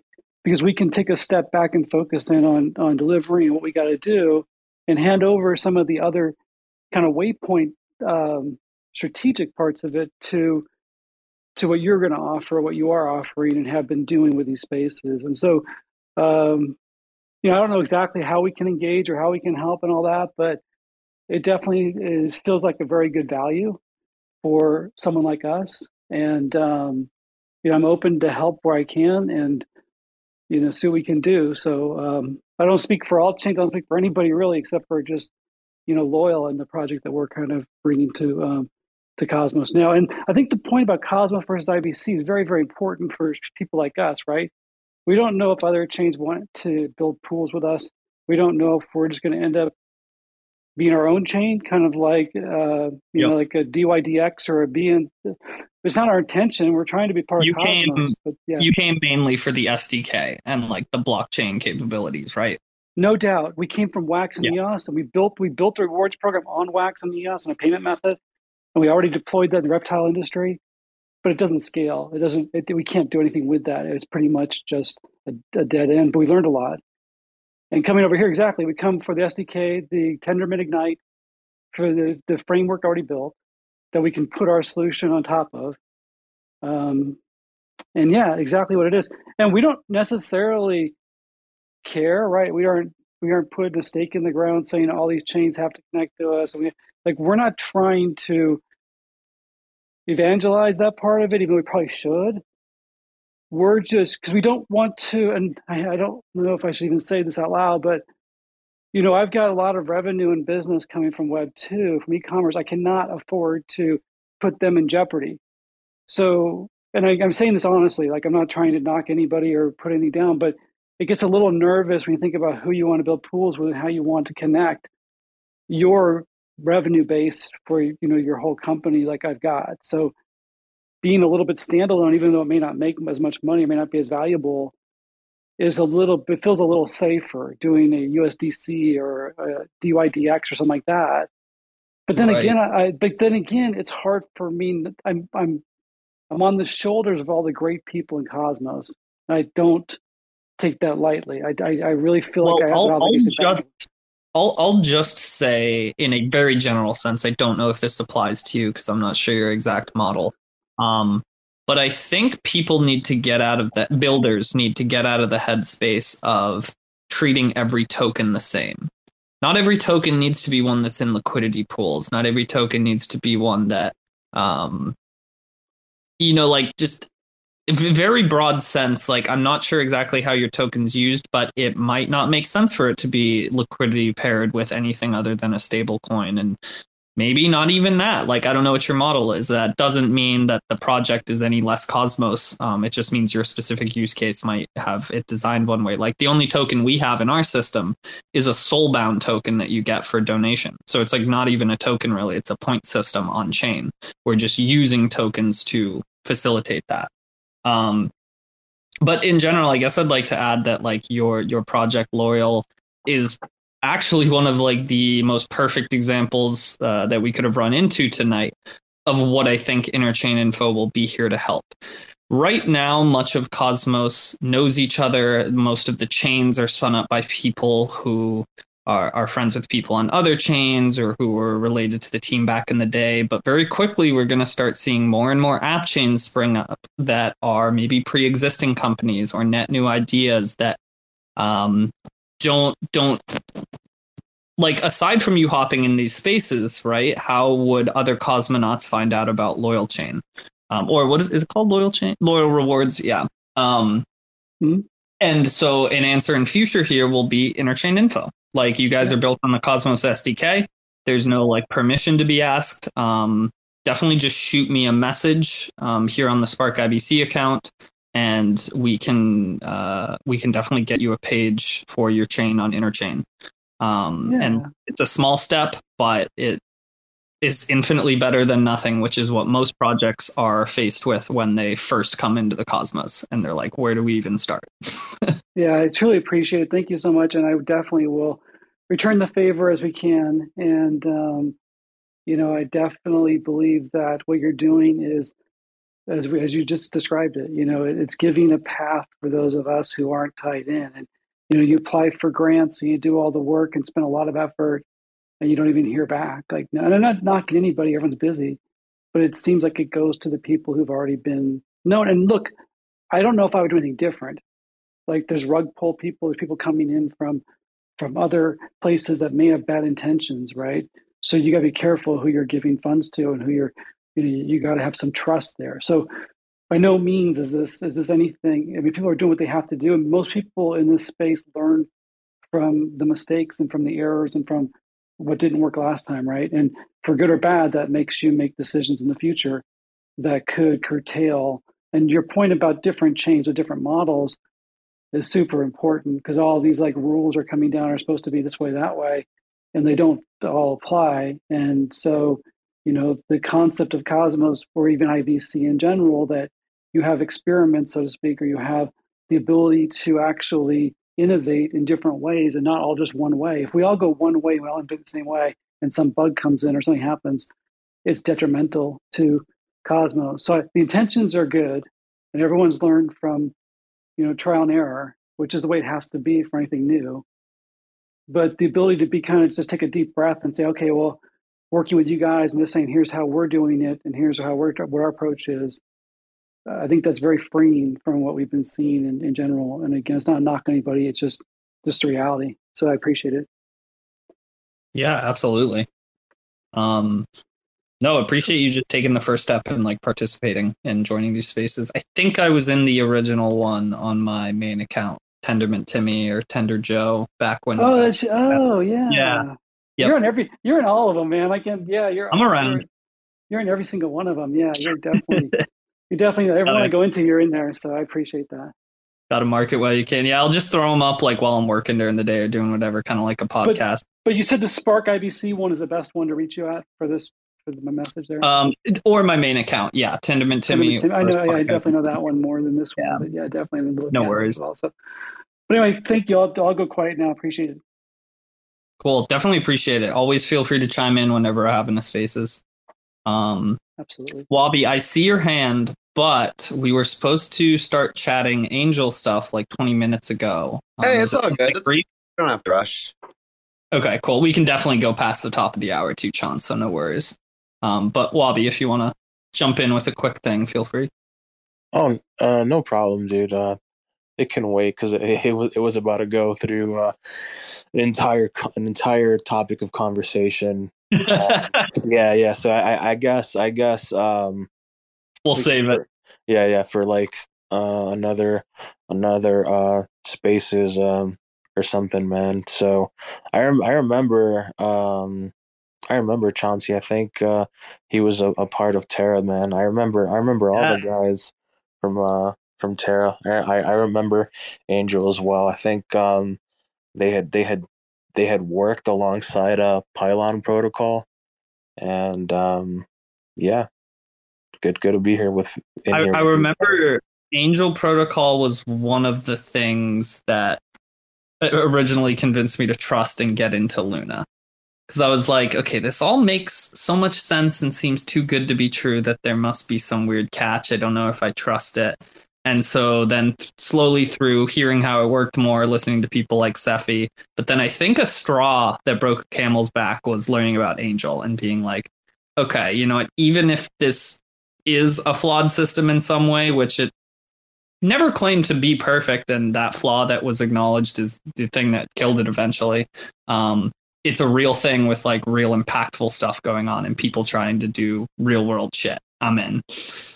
So I think that's a compliment, but it also sounds kind of like an indictment. So no, it's a total compliment where I was like, okay, you know what? Regardless of any other factors, there's cool shit, real shit that makes a difference in the world being built on this chain, I'm in. That was sort of my point. I love it, man. I love it. And just before we get into anything else, I mean, King Wabi, you seem like a really cool dude. I just want to warn you, right? Things get back to Coach Wrangler. He's got ears everywhere, and if he hears you talking about his spaces as role playing, whoa, I mean, whoa, I don't whoa, want to break it guys. to you, but he is everything he has ever claimed to be. So no. You're fucked. all the things, it's all true. None of it's role playing. Oh man. Oh gosh. Turns out you're the LARPer and you alone, Wabi. Jeez, dude. That was great, Chauncey. Jeez, dude. It's like the one thing that I kind of messed around with. It's kind of like an inside joke that I've made, but when it comes to Lunk, like the Lunk DAO, I kind of think of it like the lore of the Lunkness monster, right? It's this ever-growing creature that just goes across the cosmos, and it grows with its atoms and neutrons, expanding more and more. And as the osmosis of the Lunkness monster procreates with the Kujira protons, and with every comment about his wrist, about Bruce's wrist diameter, Lunk grows stronger. Yes, the lore of the Lunkness monster grows stronger and stronger, and it gets to a point where like everybody is just completely lunked out of their minds, and for the next couple of years, I think if people stick around, you'll feel a bit lunky. It's not lucky, it's lunky. That song that goes like, I'm not gonna sing. No. I'm sorry. But it's that song that goes like, we're out to get lucky. Instead of that, it's like we're out to get lunky. So, just a heartwarming meme of sorts. And to further expand on like the whole, me messing around on the spaces, like I think when it pertains to being in this asset class, you have to have a little bit of everything. There's a time to be serious and expand on your knowledge, but there's also some downtime, right? And depending on who you interact with, you treat everybody appropriately. Like if someone is coming at you in a mean and derogatory way, well, act accordingly and cut off contact with that person. And if someone is really playful with you, then respond how you see accordingly. And man, like there's a simple thing called the mute button and the follow button. Use that to your own discretion. And I remember last year, like Telegram was pretty big, and now like all the Telegram groups are kind of dead. Same thing with Discord, and it's kind of sad, and I think there has to be a more like humane element to this. Like check up on your fellow brother and sister, not to turn this into like a Weenie Hut Junior space, but definitely be mindful with the way you interact with people in the space. Right there. Weenie Hut Junior space.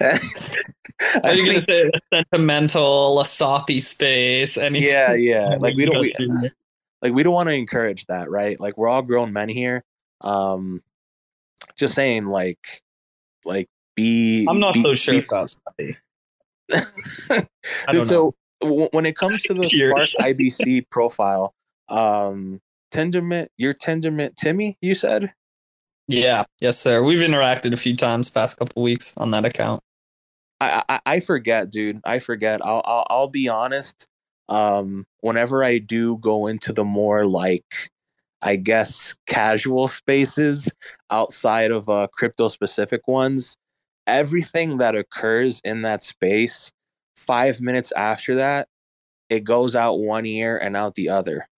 until someone brings up an interaction that I've had with them, but like I get in a completely different state of mind.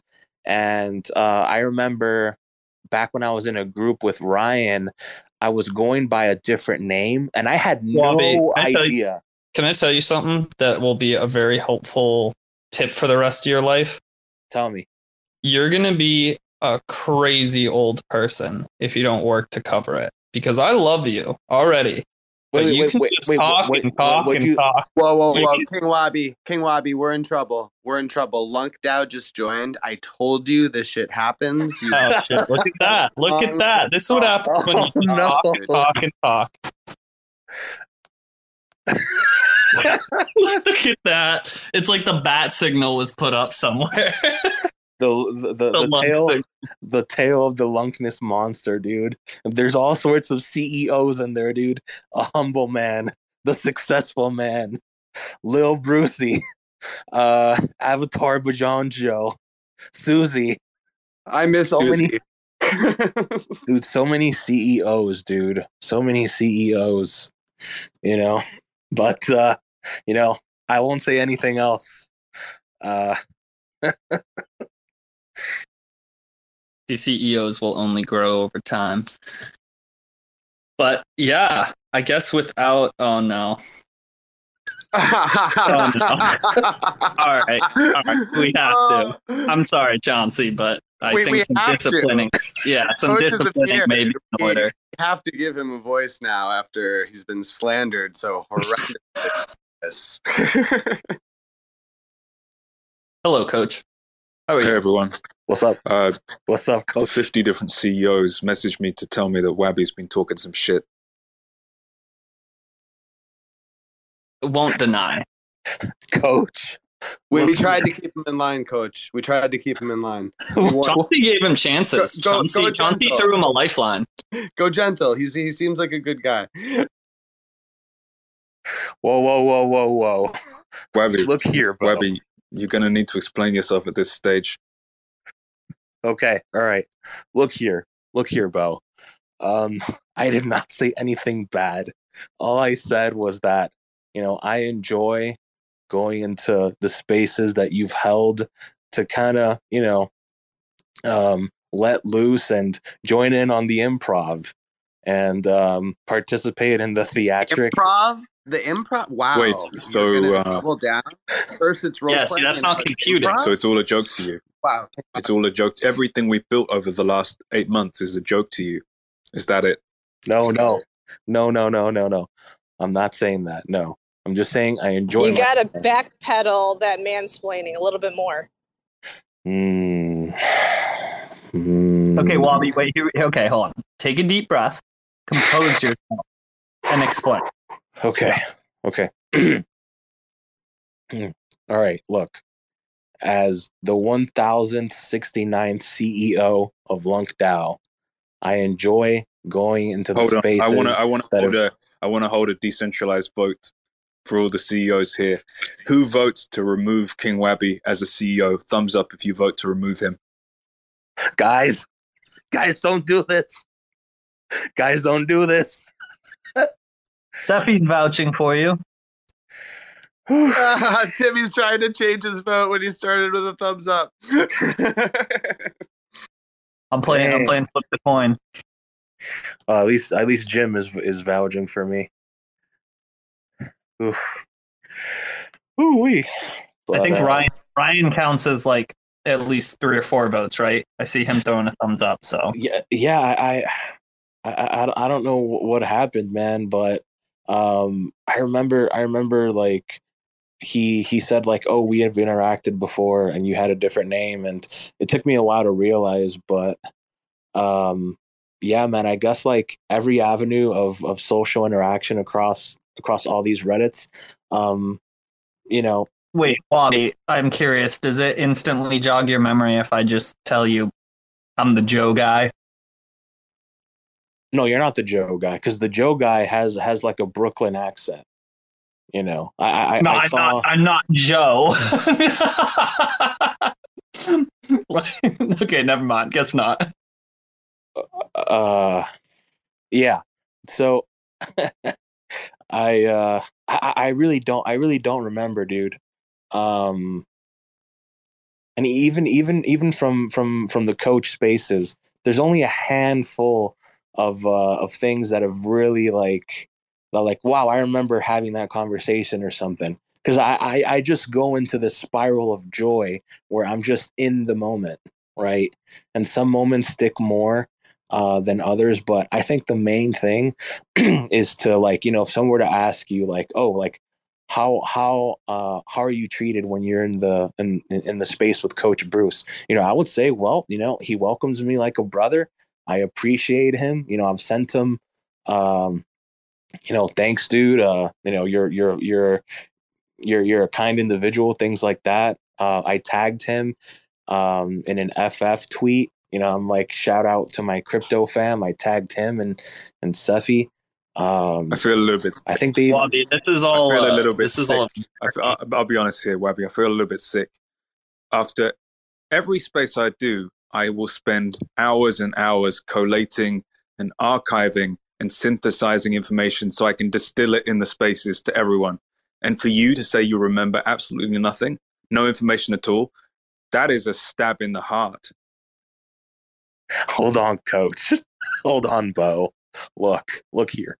I remember a few things, right? But off the top of my head, I can't remember. Why don't you tell us? Why don't you tell us 10 things you remember?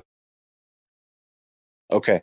I remember when you were talking about alphabetical order. Oh, in alphabet. Let's see. That's difficult, dude. I'm gonna fail. All right, fine, just regular. Okay. I know sometimes he talks in a whispering voice because he's falling asleep. And then when he tells us his tales about being an ex-professional world champion powerlifter and the captains of Crush, and also the tale about his childhood hero, Terry Hollins, absolutely crushing his heart. So also, what Wabby, is your brain only pays attention when it's topics you already know about. That does sound like what you just said. Hey, hold on. Speaking about that, I remember when the coach... Wabby, every time you say hold on, whatever follows digs the hole deeper. I'm noticing a trend. See the hesitation there. A true friend, a true appreciator, a true person who wanted the best for the whole cosmos would not be acting like this. Okay, hold on here. So where I was getting at is, look, in a previous space you had mentioned, look here, Wabby, there's going to be 5 rules and 5 rules only. No talking about food or what we had for breakfast. Number 2, absolutely no mention of any powerlifters or strongmen. Rule number 3, absolutely no singing. Rule number 4, no talking about Ogre Chain. And number 5, 0 talking about your physical capabilities or how big and massive you are. You can't go going around in this space saying how much of a big man you are or how big your hands are or how you can close a number 2 on the captains of Crush. So Wobby's memory's pretty good, man. You got the rules down perfect. Jesus. I remember like, the things that my brain recollects. That's all I can really say. But yeah, also he refers to Do Kwon as Lord Do Kwon.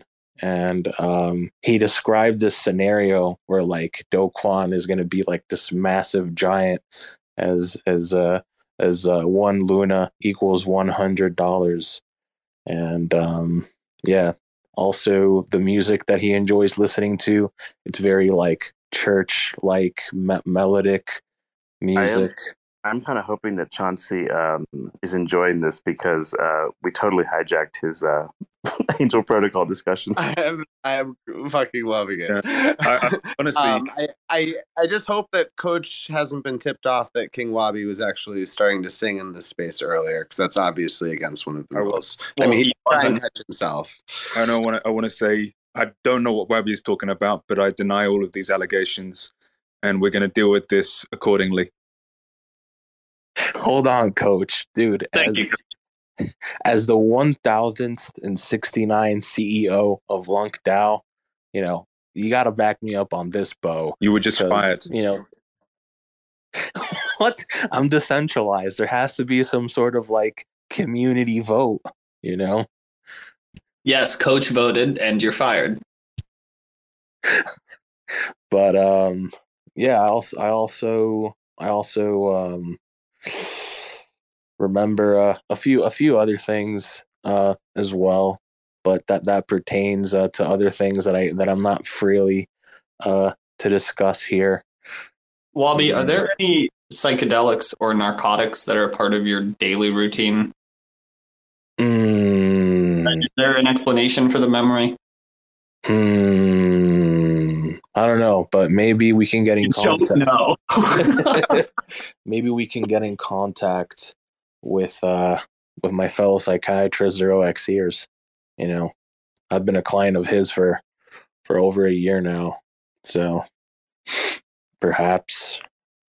I was really hoping I was going to come online one morning and Ears' profile picture was just going to be a single pixel neck, all the way up to the top of the profile picture when he was doing the neck growing thing. I was waiting for it. Oh, we had someone from the Thorchain community down here as a listener. Not Chad Barraford, but Chad Thoriadu, something like that. So Thorchain is based. We also have Compostable Intern in the audience. A cool group tonight. Yeah, but all these spaces are recorded. So whatever the coach has said about denying the allegations, it's not true, Bo. It's not true. So I think I should be promoted outside of CEO.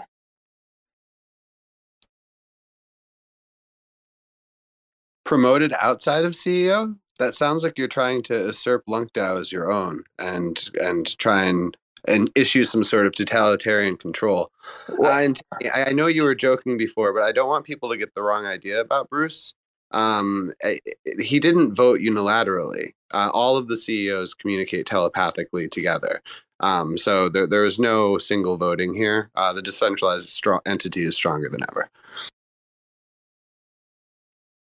Of course, when I said Bruce voted, I simply meant he led up the telepathic CEO vote.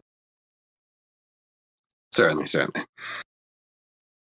going on, Compostable? Sir, I just joined.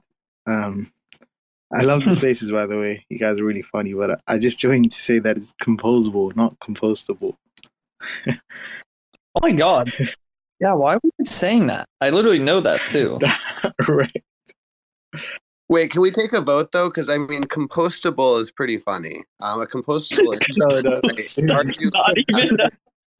What? That's not even a word. I'm gonna stop this right. Or a name. This is blasphemy. It's composable. Yeah. Okay, wait. Think about it. It was a purposeful pun. The room has gone to shit, and we're working to compost it. Yeah. Composable, though. You guys are the ones working on connecting IBC stuff like Cosmos with Polkadot, right? Everywhere. Yeah, not just Polkadot, but Polkadot. I mean, we're starting with Kasama and Q1, but near protocol that's very close to fruition as well. Looking at Polygon, BNB chain, even Aptos, ETH 2.0. I mean, the list just goes on. Anywhere that can be IBC'd, we're going there because, I mean, trusted bridges are just not the one. But it's just it's a sustainable solution, but it's going to take a lot of time. In 5 years' time, people can be using trusted bridges for the next 5 years, but in 5 years' time, if your chain has IBC, your developer has to be an idiot to not use it. So it's just the prophecy will be revealed soon. IBC everywhere. Blessed be its name. It's like the Lunkness monster, dude. I got to come up with something. IBC, you know, like IBC. I feel like you've said Lunk Ness Monster like 5 times tonight, and I'm already sick of hearing it. Okay, we'll give it a break. Maybe like the IBC superhero. I think that'll be That's great. The IBC superhero. Yeah, man. Honestly, there should have been a Bad Kids, like a 1-of-1 that was like a crudely drawn transformer, and the name just something childish like that. Yeah, I think so. I think I'm gonna edit my PFP and maybe put in like the atom symbol in the background, and kind of have like a superhero cape, and have like little planets from the various projects in the background. So it's like, you know, King Wabi, the IBC superhero across all chains, and maybe Coach is like the Lunkness monster, or like the Buddha, the Buddha of the cosmos. You know, there can be like some sort of lore, and potentially, I'm saying potentially, there can be like an NFT collection based on all this lore. You know, and maybe even like a digital magazine or a webtoon. And maybe as like the user scrolls through the webtoon, you can have like the coach's voice implemented into it, and maybe some of the other recognizable voices across these spaces. You know, they can also kind of have like a subtitle read voiceover as the user navigates through it. Just throwing out some ideas, you know, because I think Web3 should include some community individuals that take part in these spaces, and I think it can help spread the word about the cosmos and onboard the more casual users of this space. Just an idea. This is actually how the Bible started.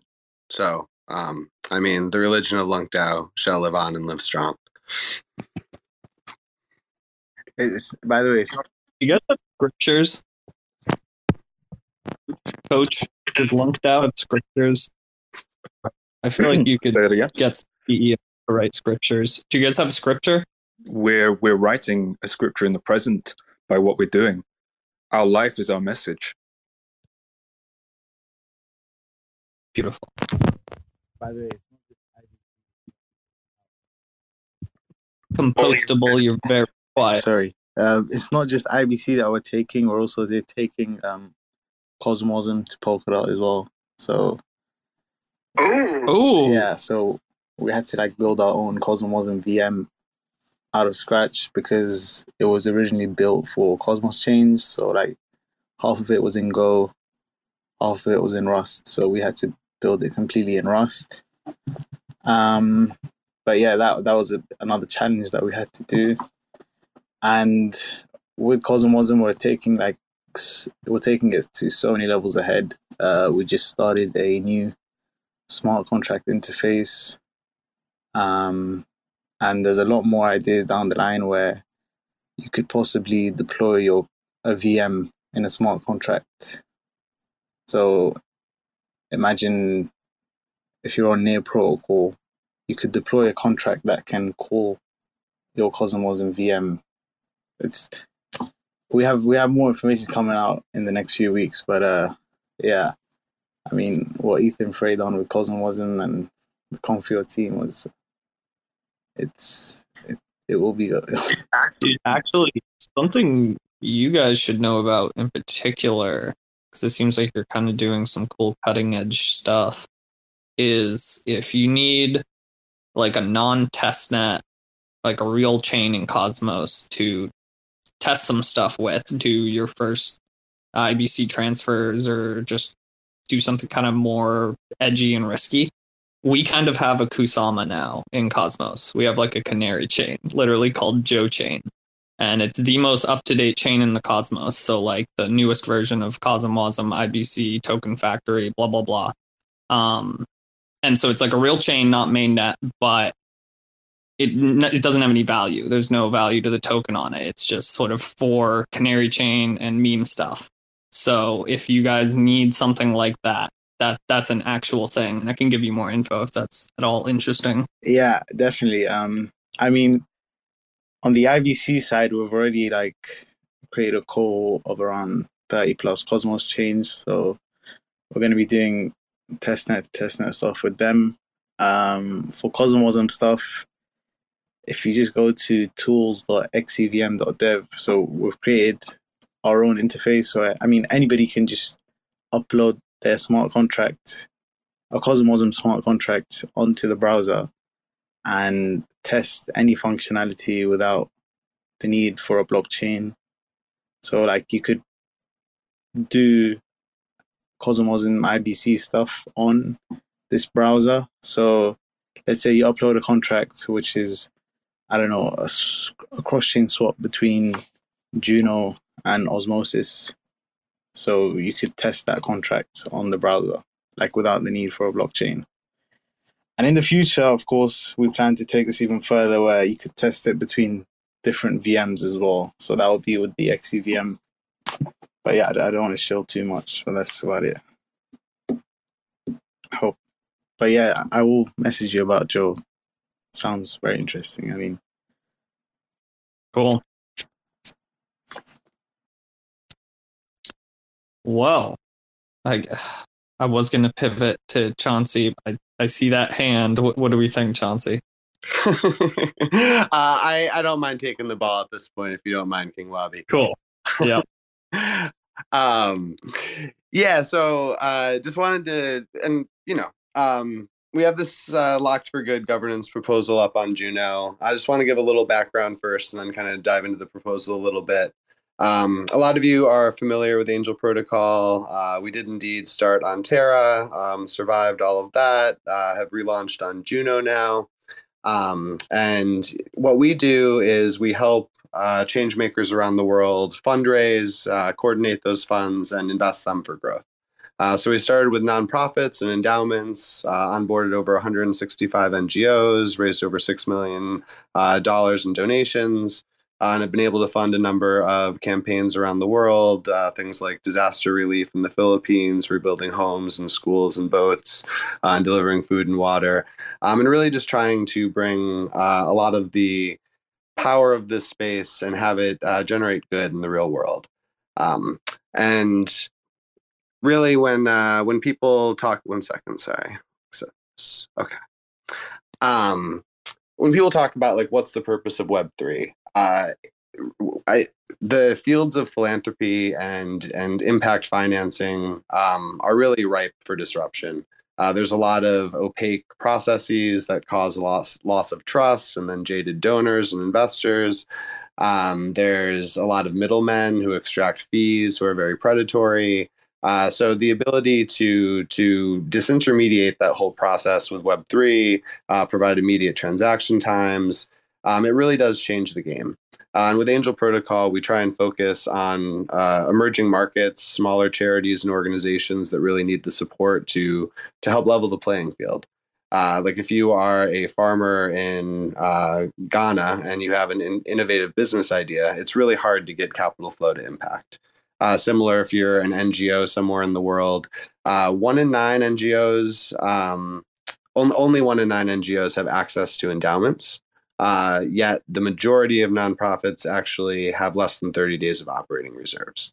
So when over $650 billion a year is being donated, yet the majority of organizations are on the brink of insolvency, there's something systemically wrong. So with Angel, we really try and be a infrastructure improvement for philanthropy and impact financing. We want anyone to be able to use our platform, so we charge no setup fees, we take no cut of incoming donations, and this makes it really easy to bring organizations that might otherwise distrust the space in to try it out and see all the benefits it can provide. And really starting with onboarding traditional organizations, but we also want to pioneer more of a digital first type of social impact organization. And so that's where our Angel Impact Funds come in. And that really allows any change maker to set up the organization with advanced DAO tooling, fundraise from our marketplace, whether that's crowdfunding or impact investment with return expectations, and then actually invest those funds for growth through a variety of multi-chain yield integrations. And we really think this can change the game. So we've been very excited about this. We've already had a lot of success with the nonprofit endowment model. Looking forward to expanding that out. But one of the most exciting things about Angel has been the community, the overall crypto community around us. And that's really embodied by the Angel Alliance, which is a federation of over 100 different businesses, ranging from L1 ecosystems and protocols to NFT projects and validators that have all joined a giving pledge. They either commit a portion of their revenue over to charity through Angel Protocol, or they integrate charity into their product or service offering in some way. So with that, we developed a program called the Locked for Good program. And this is really where it connects back in with the Juno proposal. So the Locked for Good program is a program designed to align incentives where in the real world, quote unquote, you have all kinds of corporate social responsibility initiatives. Almost every business in the world has some way that they give back to either the broader world or their local communities. In the crypto world, we don't really have that concept so much. And it's actually inherently difficult because most protocols and ecosystems, their treasuries are largely denominated in their own native token. So you have this Shiba Inu problem. If anyone remembers when a bunch of Shiba Inu was donated to Vitalik, he sold it all for charity. And while it's great that that money went to charity, it also really hurt that community and their token price. So it disincentivized, it showed the misalignment of incentives between wanting to generate social impact and wanting to protect your community. So with Locked for Good, the commitment is to accept native token donations, lock them up permanently, actually compound that principal and grow it over time, while taking some of the yield from either the staking or LP position and actually sending that to charities on Angel Protocol. So the Juno proposal here is really for the overall Juno ecosystem to join that Locked for Good program. The ask is for Juno to be staked to Angel Protocol's charitable validator. The staked Juno, we would harvest the commission from that, and we would compound 25% of it back into the validator staking. We would send the other 75% on to charity. So we ran the numbers on this. The overall sell pressure from harvesting that equates to less than 0.1% of the total volume for Juno. So there would be no actual price impact. The market could very easily absorb whatever small sell pressure is created. And meanwhile, the Juno Community Fund actually retains the entire principal of that stake and grows it over time because we are compounding the position. So within the proposal, we would have it be so the Juno community continues to own those funds within the community fund. There's no need to donate them to Angel Protocol. And in this way, it's really contingent on this being considered a success by the community. If after a couple months we feel like it's not generating the type of positive publicity and pulling in the right kinds of people into Juno by imbuing the sense of purpose, then that can always be unstaked. But really, I feel like it's a win-win-win across the board. It grows the Juno Community Fund. It doesn't create any real sell pressure. And it actually creates positive good in the world. And so, I mean, more than anything, I think it's just the right thing to do. But beyond that, I really feel like it can help Juno stand out as a chain that really cares about the overall world. And I know that's embodied by a lot of the kind of core team that was behind Juno. So I think that kind of sticking our flag in the sand there, leaning into these types of social impact initiatives, giving back to the world, it's more important now than ever in the eyes of regulators, in the eyes of public, in our efforts to restore trust in this beautiful system that we all have helped create together. So yeah, happy to address any questions around it. But the proposal's been up for a little over a week. We've gotten a lot of positive feedback and support from different champions within the community, and yeah, eager for on Commonwealth, to be clear. It's not on chain yet. Yeah, correct. It's not on chain yet, so it will be going on. So chain. pinned above, actually, if you swipe one to the left for the newest pin, that'll link you to the Commonwealth. Pretty sure, right? Yep. Cool. Okay, so I guess two things real quick. I want to like summarize, and then two, I want to talk on, I think, like the only potential hesitancy or argument point here. So quick summary, you're asking for some funds from the Juno community pool to be staked with your own validator such that 100% of their rewards, including like validator commission, which would just be at 100%, is used as part of a program where 25% is compounded back in ultimately into the community pool because you're just borrowing these funds for staking. They're still owned by the community. And then the other 75% of those staking rewards goes to charity. Is that obviously trimmed down? But did I get it? Perfect. Cool. So I think like personally, the only thing I can see that would even be a hesitation here or a thing to like dive a little further on is the sell pressure, obviously, because Juno's price has been tanking. Everything's been doing pretty poorly until just, a day or two ago, and who knows how long that'll last.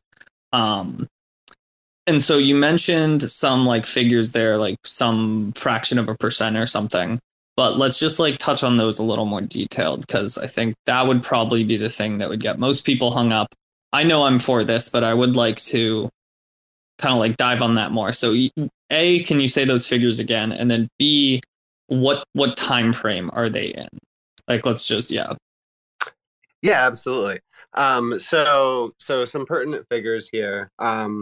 And this was about a week ago, so the numbers have shifted slightly in the market, but not too significantly. So Juno is $116 million market cap. And the total sell pressure from the position would be about $15,000 a month. That was based on a price of $1.80, staking returns of 40%, and having 25% compounded back in the position. So basically, you take the price of Juno, you multiply it by the amount of Juno being requested for stake, you multiply that by the 40% staking return. You multiply again by the 75% that would actually be harvested for sale. And that's where you land on the $15,000 a month. So then looking at the overall trading volume of Juno, Juno is trading at about $607,000 worth of volume in a day. So our emissions on a daily basis, if you prorate $15,000 a month, is actually $500 a day. So that $500 a day against $607,000 of daily volume being traded would be easily absorbed by the market, and that's where the less than 0.1% number comes in. Cool. And then the number again is it how much do you know? 340,000? So based on we did it based on the Kujira amount. This was based on Kevin Garrison's recommendation, actually, on the last Twitter Spaces we had that we talked about this. So what I did was I took the amount that Kujira had committed to Locked for Good from their side.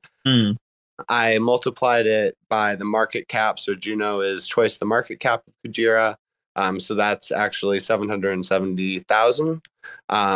And so for $770,000 worth of Juno, divided by current today price of 150, when this went on chain, it would be a request for 513,000 Juno.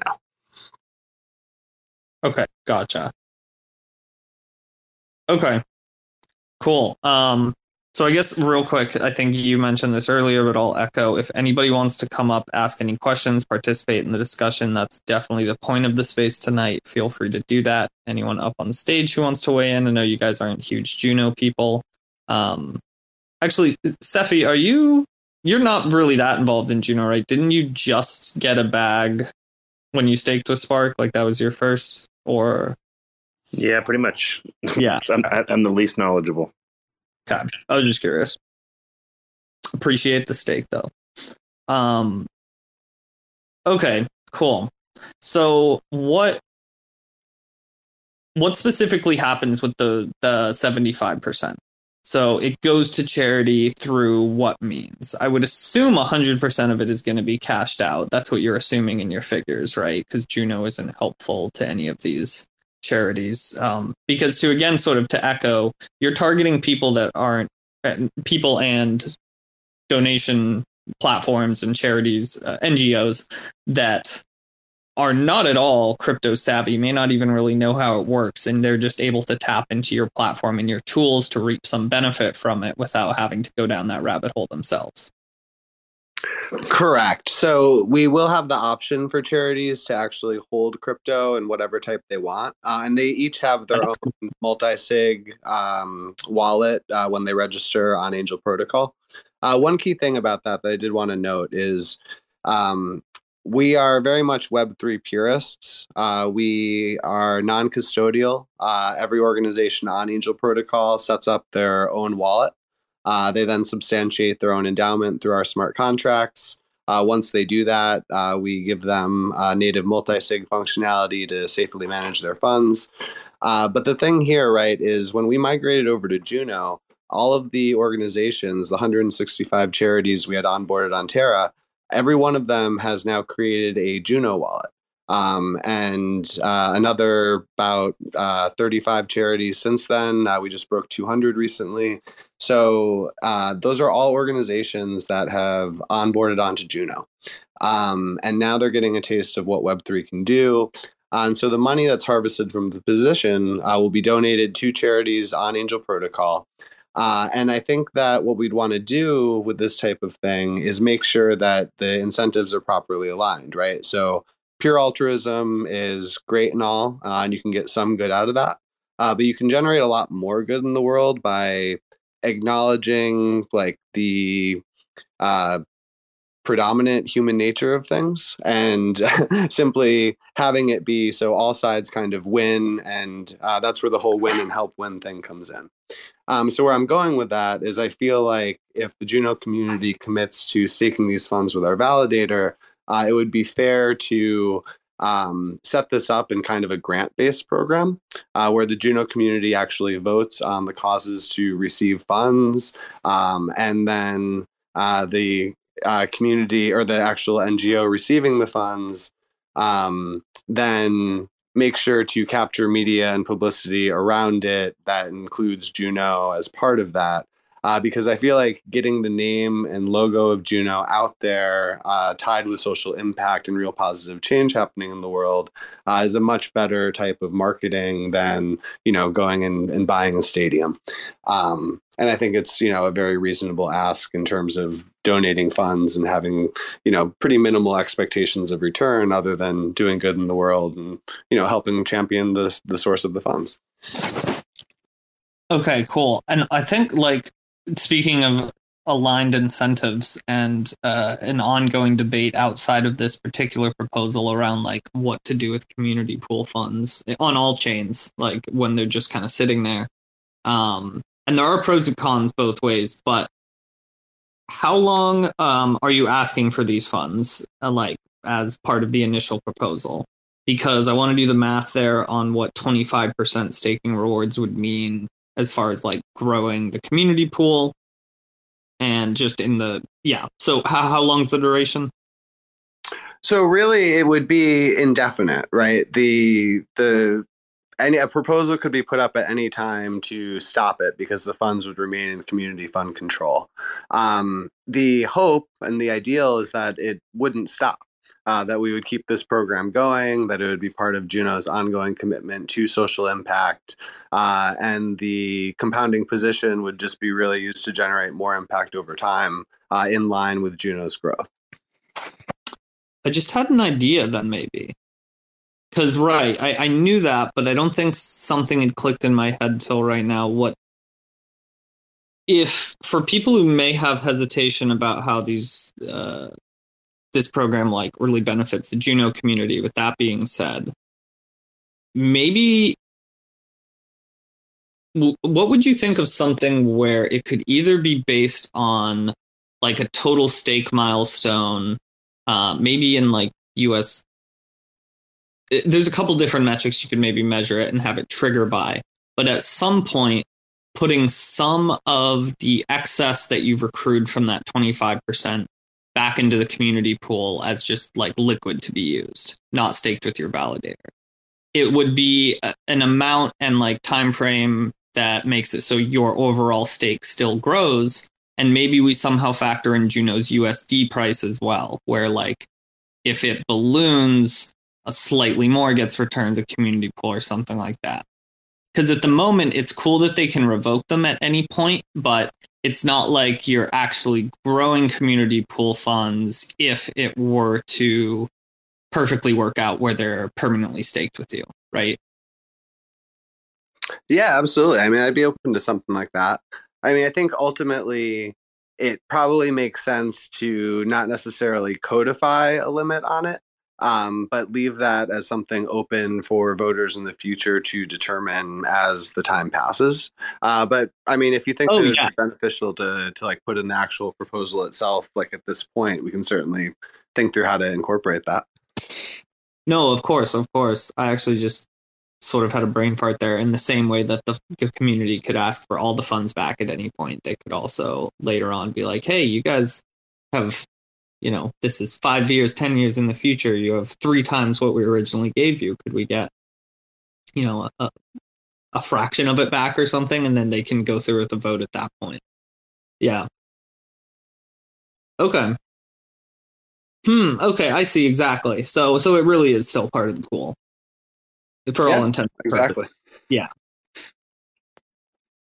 One thing that I would love to kind of like talk through with, I mean, I guess I don't know exactly the right group to talk to, but people like Jake and Dimmy would be how we want to handle that in terms of the community pool. Like, do we want to grant it directly from the community pool? Do we want to set up a sub DAO for this purpose that the community pool would put the funds in, and then that would be controlled by some kind of multi-sig? So before I put the proposal on chain, I'd like to hash out some of those details. But yeah, I mean, I really think that's just a matter of, how we actually execute. Yeah, okay. Yeah, I mean, I'm not a dev, but I would think sort of Occam's razoring it, like either a simple smart contract or just directly. I think it would be a simple smart contract that the community fund deposits into, and it alone has the ability to also, through governance, request funds back out of it. I think that'd probably be the easiest way to do it. But yeah, that's a convo that would need to be had at some point. So what kind of like pushback have you gotten? Or like, has there been any specific points that, I don't know, people are seeming to get hung up on? Not really. So there were three actual detracting comments in Commonwealth. One of them was from Meat, because he was concerned about the sell pressure and the market conditions. But once the math was explained to him of like how minimal that would actually impact the price, then he was converted to a yes. So followed your advice there, Timmy, of putting that information up in the actual proposal itself. And then there was someone else who was a little just jaded with charity in general. And he was speaking to the benefits of impact investing and that type of good in the world. I don't think you realize like how simpatico we are on all of that, and exactly why Angel is moving in the direction of angel impact funds and supporting social entrepreneurs around the world who don't have very equitable access to capital today. So I think that he appreciated the fact that we had thought through a lot of the different elements of impact financing, from the donation spectrum of philanthropy to the more impact investing angle. which frankly speaks a lot to the whole philosophy of win and help win, and what I said earlier about pure altruism versus aligned incentives that account for human nature.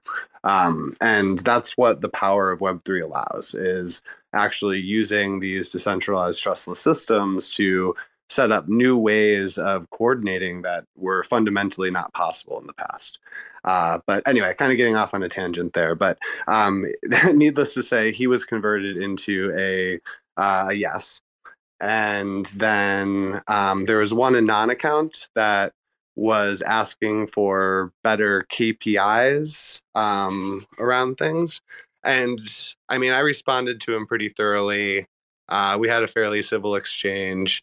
But ultimately, like, I don't really know exactly what kind of KPI you'd be looking for.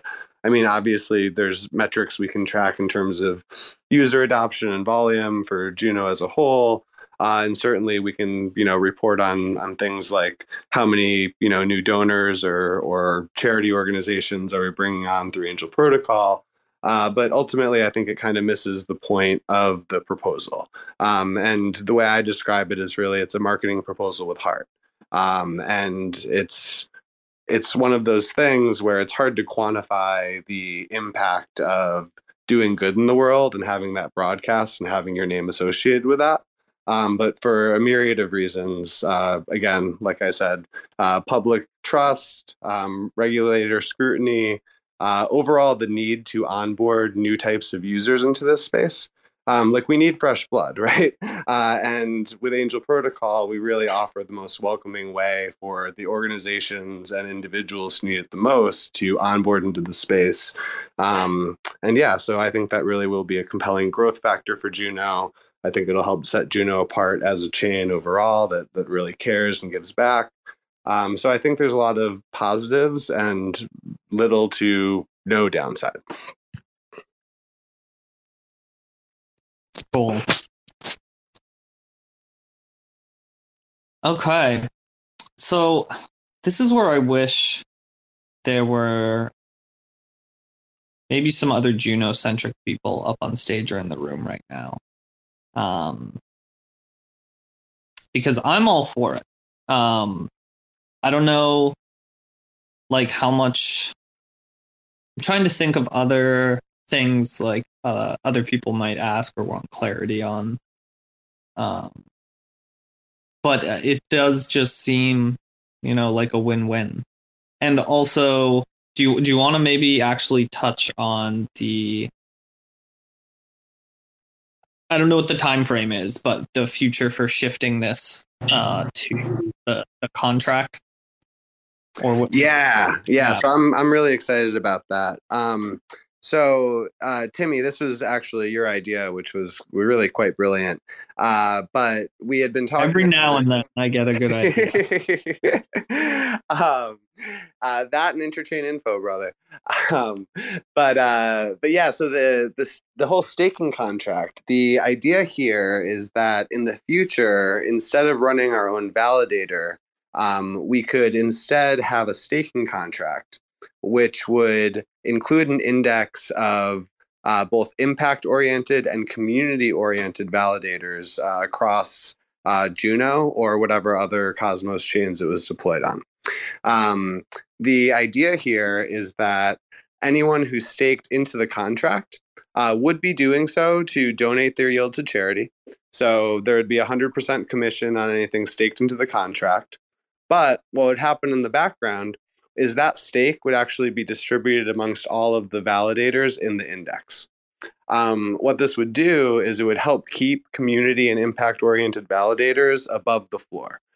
So anyone who has run a validator or dealt with validator politics is familiar with the whole floor is lava concept. Once you're out of the active set, you're getting nothing. So this affects a lot of community validators. I mean, even popular ones like Cosmos Spaces has fallen out of the Atom set repeatedly and really had to struggle to get back in. And it can just be a challenge when you're dealing with a lot of more institutional or wealthy type of validators who have a lot of funds to throw around and have a lot of big influencers or kind of whales to get them into the active set. Community and impact oriented validators can struggle. So with this, it's really, again, aligning incentives, creating a win-win where people can generate social impact without donating their principal, right? So they can have exposure to Juno or any other ecosystem coin. They can stake that, they can retain their principal, and then donate the yield to charity. And I think there's even a world where we could have some kind of sliding bar that determines what type of yield they want to donate. So if someone isn't comfortable with 100 and wants to compound part of that, they could do the LFG type thing. They could select 75%, have the other 25% compound back into their stake. So anyway, a lot of ways you could do it on the staker side, but then it benefits all of the different partners in the index because they now have stake with them. And what Angel Protocol would do would take the net difference of the actual validator commission and 100%. So if we were staking with a community validator at 10% commission, we would take the other 90% and donate it to charities on Angel Protocol. So this would help community and impact validators. It would create a broad network of support for the staking contract and initiative overall. And it would give people a way to donate to charity and create impact without actually giving up any of their principal. Again, just like a win-win-win. All about incentive alignment. Also, I wonder, this is obviously not your department specifically, but it's adjacent enough. You probably have some insight. Do you know where we're sort of at in being able to claim something like that as a tax write-off, as like an actual donation and get that? Like, I know that you guys, you can already do that with straight up donations through Angel, right? But I mean, like this sort of from staking yield, is that already possible, or? Yeah, so I mean, anything with staking yield is a bit of a gray zone in the US. Right. But the counsel that we've received is yes, you can actually issue a compliant tax receipt for this because the funds can all be shown on chain. And so you issue the tax receipt for a specific window of time, and you total up the amount of commission donated over that time. And then you can generate a tax receipt for that time period for the amount of commission donated. Yeah. Yeah, I mean, it totally should be possible, but okay, that's cool that even though it's a gray area from what you've heard, like that's something you'll be able to do. That's cool. Because that's such an easy way to, especially if you're crypto oriented and you just like to do everything. Like for some of us, it is actually much faster and more convenient to take some crypto assets and slap them somewhere in 2 or 3 transactions than it would be to go out of our way to figure out how to donate to XYZ charity that's out there. So being able to just take some of, it'd be cool to do this on other chains in the future for sure. Are you doing it on Terra 2 at the moment, on New Terra? I am not. No. We do plan to include a variety of Cosmos chains, though. Probably what we'd want to start with after Juno is the big boy, Atom itself. But we're working through exactly how we approach that because you can't launch smart contracts on Atom. Yeah. I think you can manage it through a smart contract on Juno, though, that interacts with validators on Atom.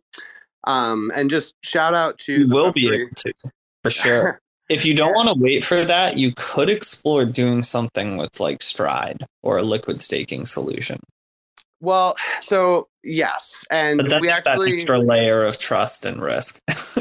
we got an offer to help from Eris Protocol, who I'll give a shout out to. I'm a big fan of theirs. They narrowly failed a governance vote on Terra to get some funding, which in my opinion was well deserved. I think a lot of people kind of look at them as someone who just copied Larry OX's state code and tried to profit off of it. But just from knowing them, from actually being in some working sessions with them, they're actual shippers. They really do know how to code and deliver and create product. And they had done a lot of innovative work in terms of what they were bringing to the table. But anyway, getting off on a bit of a tangent, the problem with the LSD concept is you need liquidity for it. So there's a whole layer of complication added if you go with a liquid staking derivative versus the type of smart contract solution I'm describing. Gotcha. Okay. I did want to give a quick shout out to the Web3 Builders Alliance. For those who aren't familiar, it's a really hands-on university-style training course for Rust developers. It's about 8 to 10 fairly intensive weeks. It's free to join. It's very hands-on. You're working constantly in cohorts, working on actual tooling needs for various ecosystems. So you build out public goods as you're going through the course. And everyone chooses a capstone project that they work on as kind of like their deliverable throughout the course.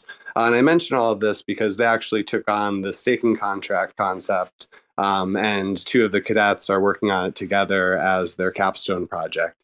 So I'm working together with them, just giving them pointers as they go along. And shout out to SparkIBC. Some of their developers have very graciously offered their services to build out the front end for that staking contract free of charge, which is just absolutely incredible generosity. So yeah, this whole thing is being delivered really through a collective effort of people who just want to see it happen, which I think is just an extra cool part about it. So thank you. Fun bonus too. We're going to be setting up a donation channel for Web3 Builders Alliance. So kind of the same way that TerraSpaces has one right now on his site, with probably the single biggest update that's going to come in hopefully the near future here is integration with Rango. So you're no longer limited by having to try and get Axel USDC on Juno. No matter where your funds live, you'll just be able to pick those. Your default destination will always be Axel USDC on Juno, but you'll be able to do it in a couple clicks and donate to awesome people like TerraSpaces, Web3 Builders Alliance, and we're definitely going to keep expanding from there. But awesome stuff. Yeah, when do you, I guess final question really is, when do you think this is going to go on chain? So I'm a little conflicted, and I'll take your input here. My initial impulse was to put it up at the end of this week, actually. I just, as we're talking though, I'm just wondering if I need to have more of those conversations about the exact execution first. I don't necessarily think so, because it would be like a signaling vote anyway, right? Like no on-chain action would occur as a direct result of the proposal. So, but I'm going to ping Jake and just get his advice on how he'd suggest I handle that. But also, I know holidays are coming up, and I want to make sure there's good participation, and people are starting to kind of tune out. I was hoping to kind of catch that before people take break for the holiday, but I could wait till early January. So, I mean, what do you think, Timmy? I think why wait? I think because you are doing signaling proposal first. Otherwise, I think I would probably go with your first gut reaction there of like, wait till you get the details of execution figured out. But yeah, I mean, I was having this discussion earlier. I think it was after you had joined, and also just in other spaces earlier. It's just sort of a tough time to ask for funds in any way, just because of bear market things. So there's that, but I think everybody's weighing that very differently. Like I know even myself and other people at Spark kind of have different views on how much that should or shouldn't affect us, like making proposals or going for funds. So your own call on that, but don't wait. Yeah. When you need growth, you have to beware of having too much austerity, right? Like it's like, you know, we're in a similar position with Angel. We have a, you know, relatively limited runway. It gets us through the majority of next year. So we have some time to raise funds, do all that kind of stuff. And then we're faced with decisions like, do we just, you know, cut all staff, like get down to like bare bones, or do we, you know, keep trying to grow and do what we're doing? And we're growing, you know, we're trying to seize the moment. You know, it's one of those things where if you don't spend, it's almost makes the situation worse. Obviously a fine line to walk, but with this proposal, the beautiful thing is it grows the community fund. No funds are taken from the community fund, and it can be stopped at any time. And really, there is no actual material sell pressure of any sort. So for all those reasons, I think, you know, regardless of market conditions, I think it's a winner, obviously. A little bit biased.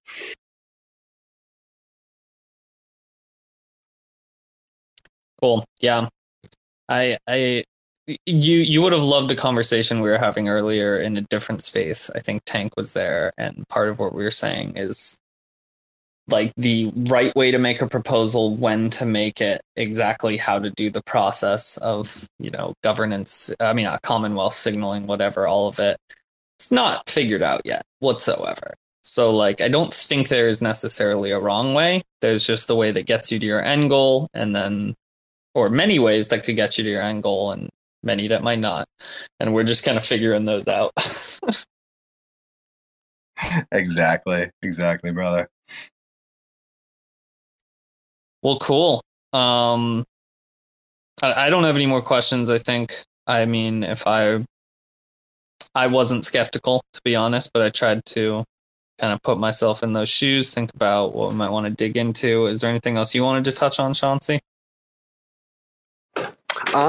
So nothing related to the proposal or the staking contract, but just two quick shout outs. One, look forward to a completely visually overhauled Angel Protocol going live on Monday. So excited about our new portal design and a few different additional features added. But also, we're going to be launching an end-of-year fundraising campaign. It's actually for longevity research, trying to combat aging-related diseases like Parkinson's and Alzheimer's. And we've got 3 awesome nonprofits lined up for that. So you'll be able to donate from, Juno, Terra, from Ethereum, Binance. So all of that's already built in terms of being able to donate. You avoid capital gains tax if you still have any, are lucky enough to still have any gains. And you also get an immediate tax receipt for tax write-offs. So hopefully people can support a great cause for the holidays here and crowdfund some much needed research into aging.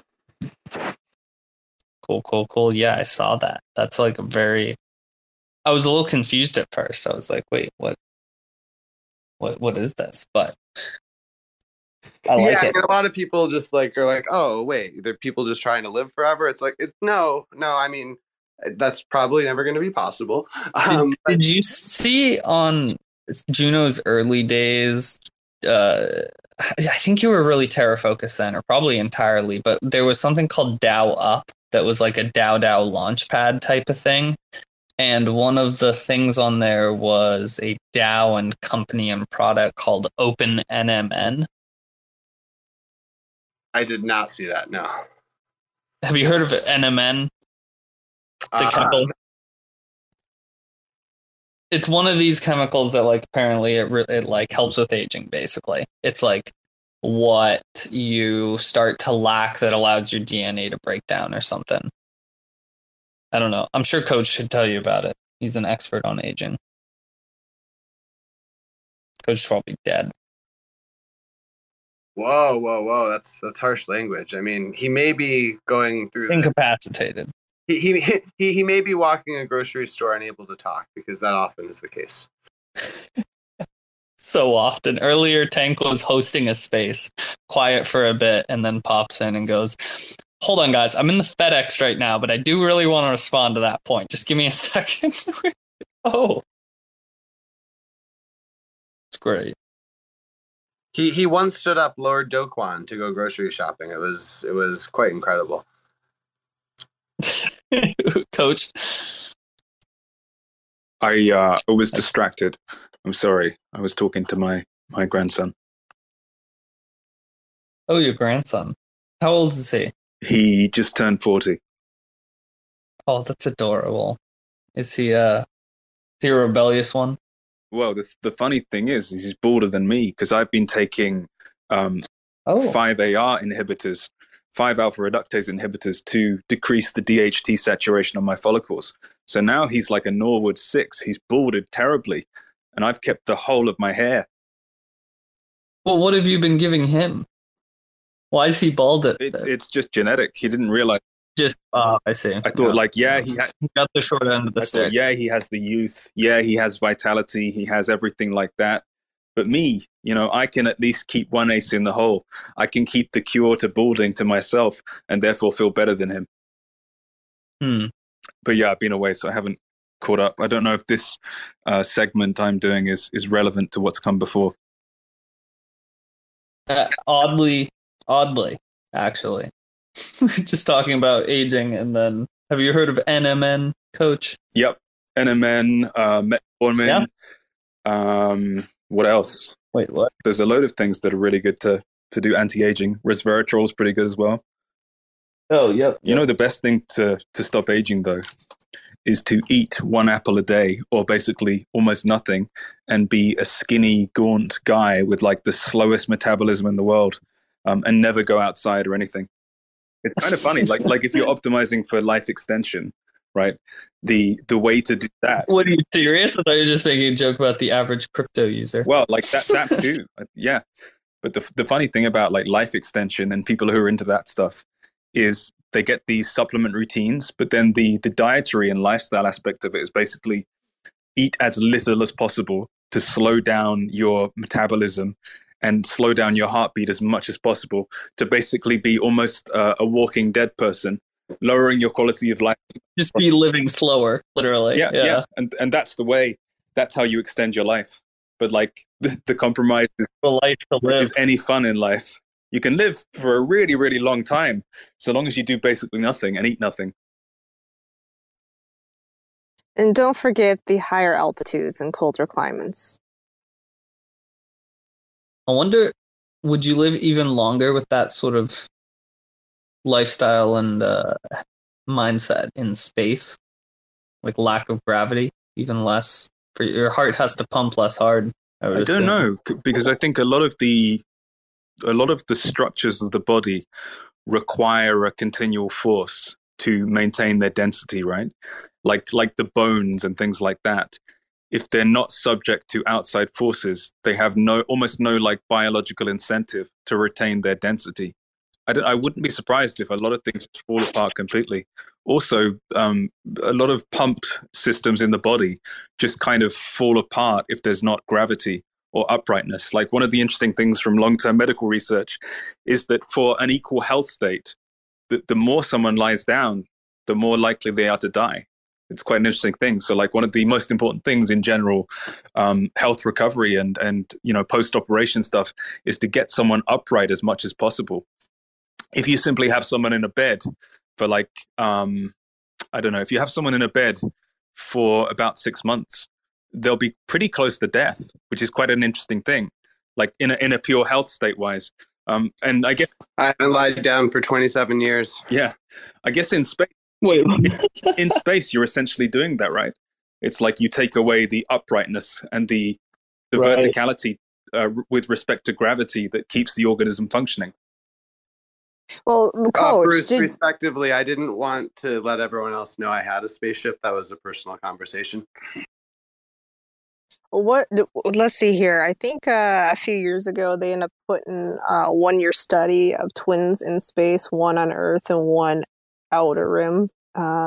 What was it? Something Kelly? I don't know. I know what you're talking about, but I don't know. But yeah, detail. They come back enormously weak with like significantly weaker bones, muscularity, everything like that. I think the natural. I would assume it's just like the same principle behind resistance training. It's just that as they're growing, there's no resistance there to grow into, sort of. Yeah. A lot of the processes of the body and the pumping of the heart and all these things, they really do require gravity and pressure and forces against them.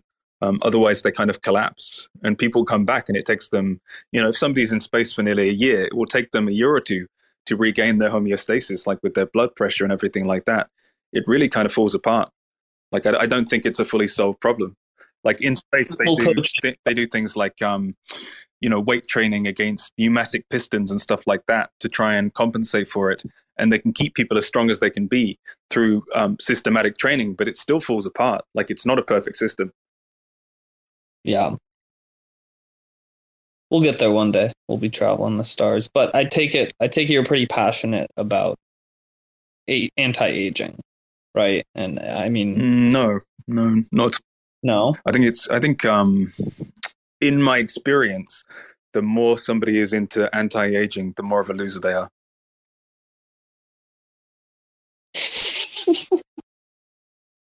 Well, damn. I was gonna try and pivot.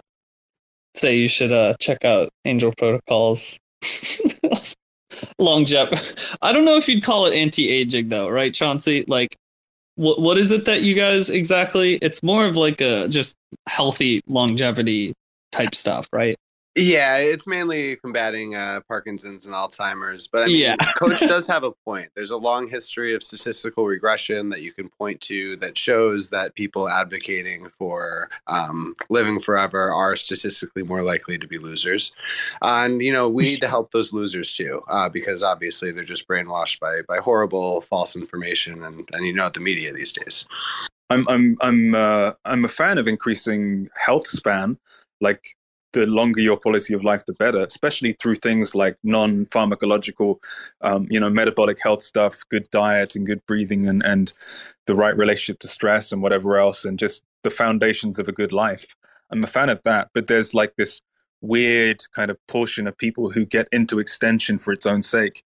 And they are like the most sickly losers you could ever imagine, stuffing their face full of resveratrol, NMD and whatever the fuck else, and taking these weird kind of pharmaceuticals like statins and metformin and whatever else, and deliberately trying to eat as little as possible to barely maintain their vitality to stay alive. And the whole goal is like extend your life as much as possible at the expense of absolutely everything else. And I think that's a sickly way to live.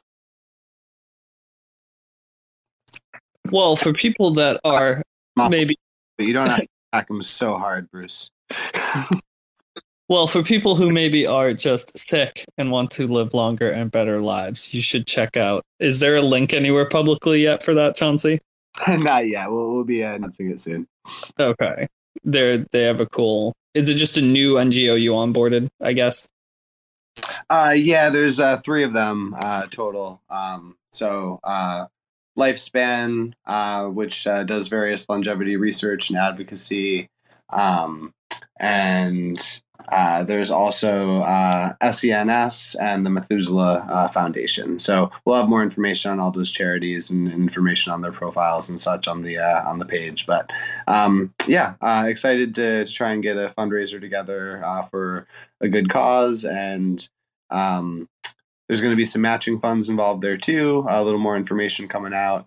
But yeah, get it in, and not just for the right reason, but if you're looking for the tax write-off or avoiding capital gains, that benefit as well. Oh, but hey, if anything I said in the last 5 minutes was in contradiction to Chauncey or you, then I retract all of it, and it was all a work of fiction. I don't think so. I think we're good. But that's appreciated. Everything Bruce says is appreciated. You are one of my few heroes, sir. Thank you. I've heard that from almost everyone, but it still means a lot. That was so cute. But it still means a lot. You didn't have to add that, Coach, but you did. All right. I'm probably down to keep chatting on Spaces for a bit, but I'm going to end this one because Finn will thank me, and because I think that then we'll have like 4 spaces in one at that point. So I'm going to spin this one down. I'm sure someone, Coach, I see Cosmos Spaces just joined here. Someone will spin something up. I might if I don't see anything in a while. But thank you all for coming tonight. Please check out sparkibc.zone. The campaign for Interchain Info, which is running right now, will be going for like another month and 2.5 months, 3 months total. And long before then, we will have Rango integrated. So if your main barrier to donation is really like, I can't be bothered getting Axel USDC on Juno, you're lazy, but we get it. And we're going to make that process a lot easier here soon. And there's a ton of info there on what Interchain is if you missed at the beginning. And then other than that, definitely check out Angel Protocol and their, I guess it's on, I'm sure there's posts about it on Angel's page, but on Chauncey's page here, there's a link straight to the Commonwealth proposal for their Juno Locked for Good program.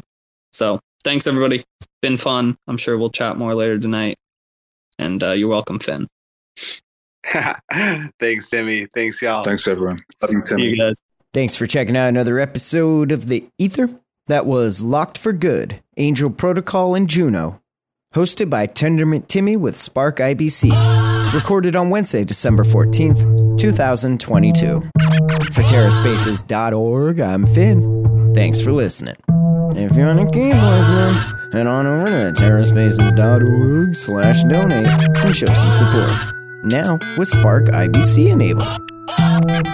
Sneaking through back alleys on a little cosplay. Broadway all day, looking like the wrong way. Resuscitating major players in the waiting room. Sifting through the paperwork while I be debating fools. Breaking rules, breaking bad, like we always wait for doom. Slayed a few in my early years off beneath the shrooms. Sitting in the dark, waiting for the daily news to let us know what we should believe as the latest truth. Stay aloof, writing rhymes in the studio. Trying to keep it well lit like filming a movie roll. Sorting through support from your endorsements. Of course, we're tripping balls, handed reports it. The latest proof ain't a way to move, change the view. Just a bunch of peckerheads living in a chicken coop. Picking at the dinner, finger licking like the plate is good. So kick it for a minute, then show me what that thing could do. 2 + 2. Show me what that thing could do. 2 + 2. Show me what that thing could do. 2 + 2. Show me what that thing could do. 2 + 2.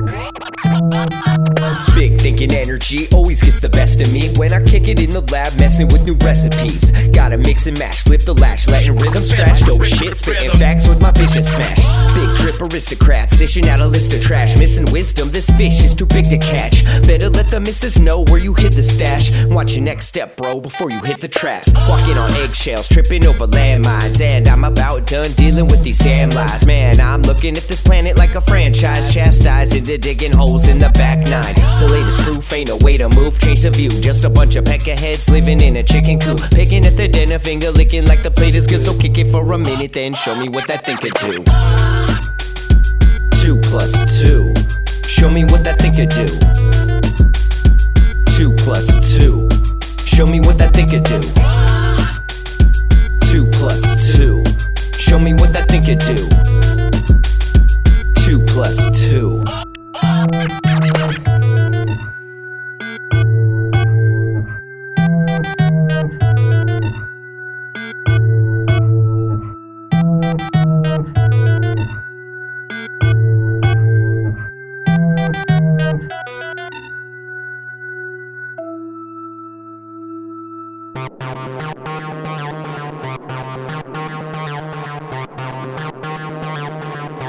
TerraSpaces.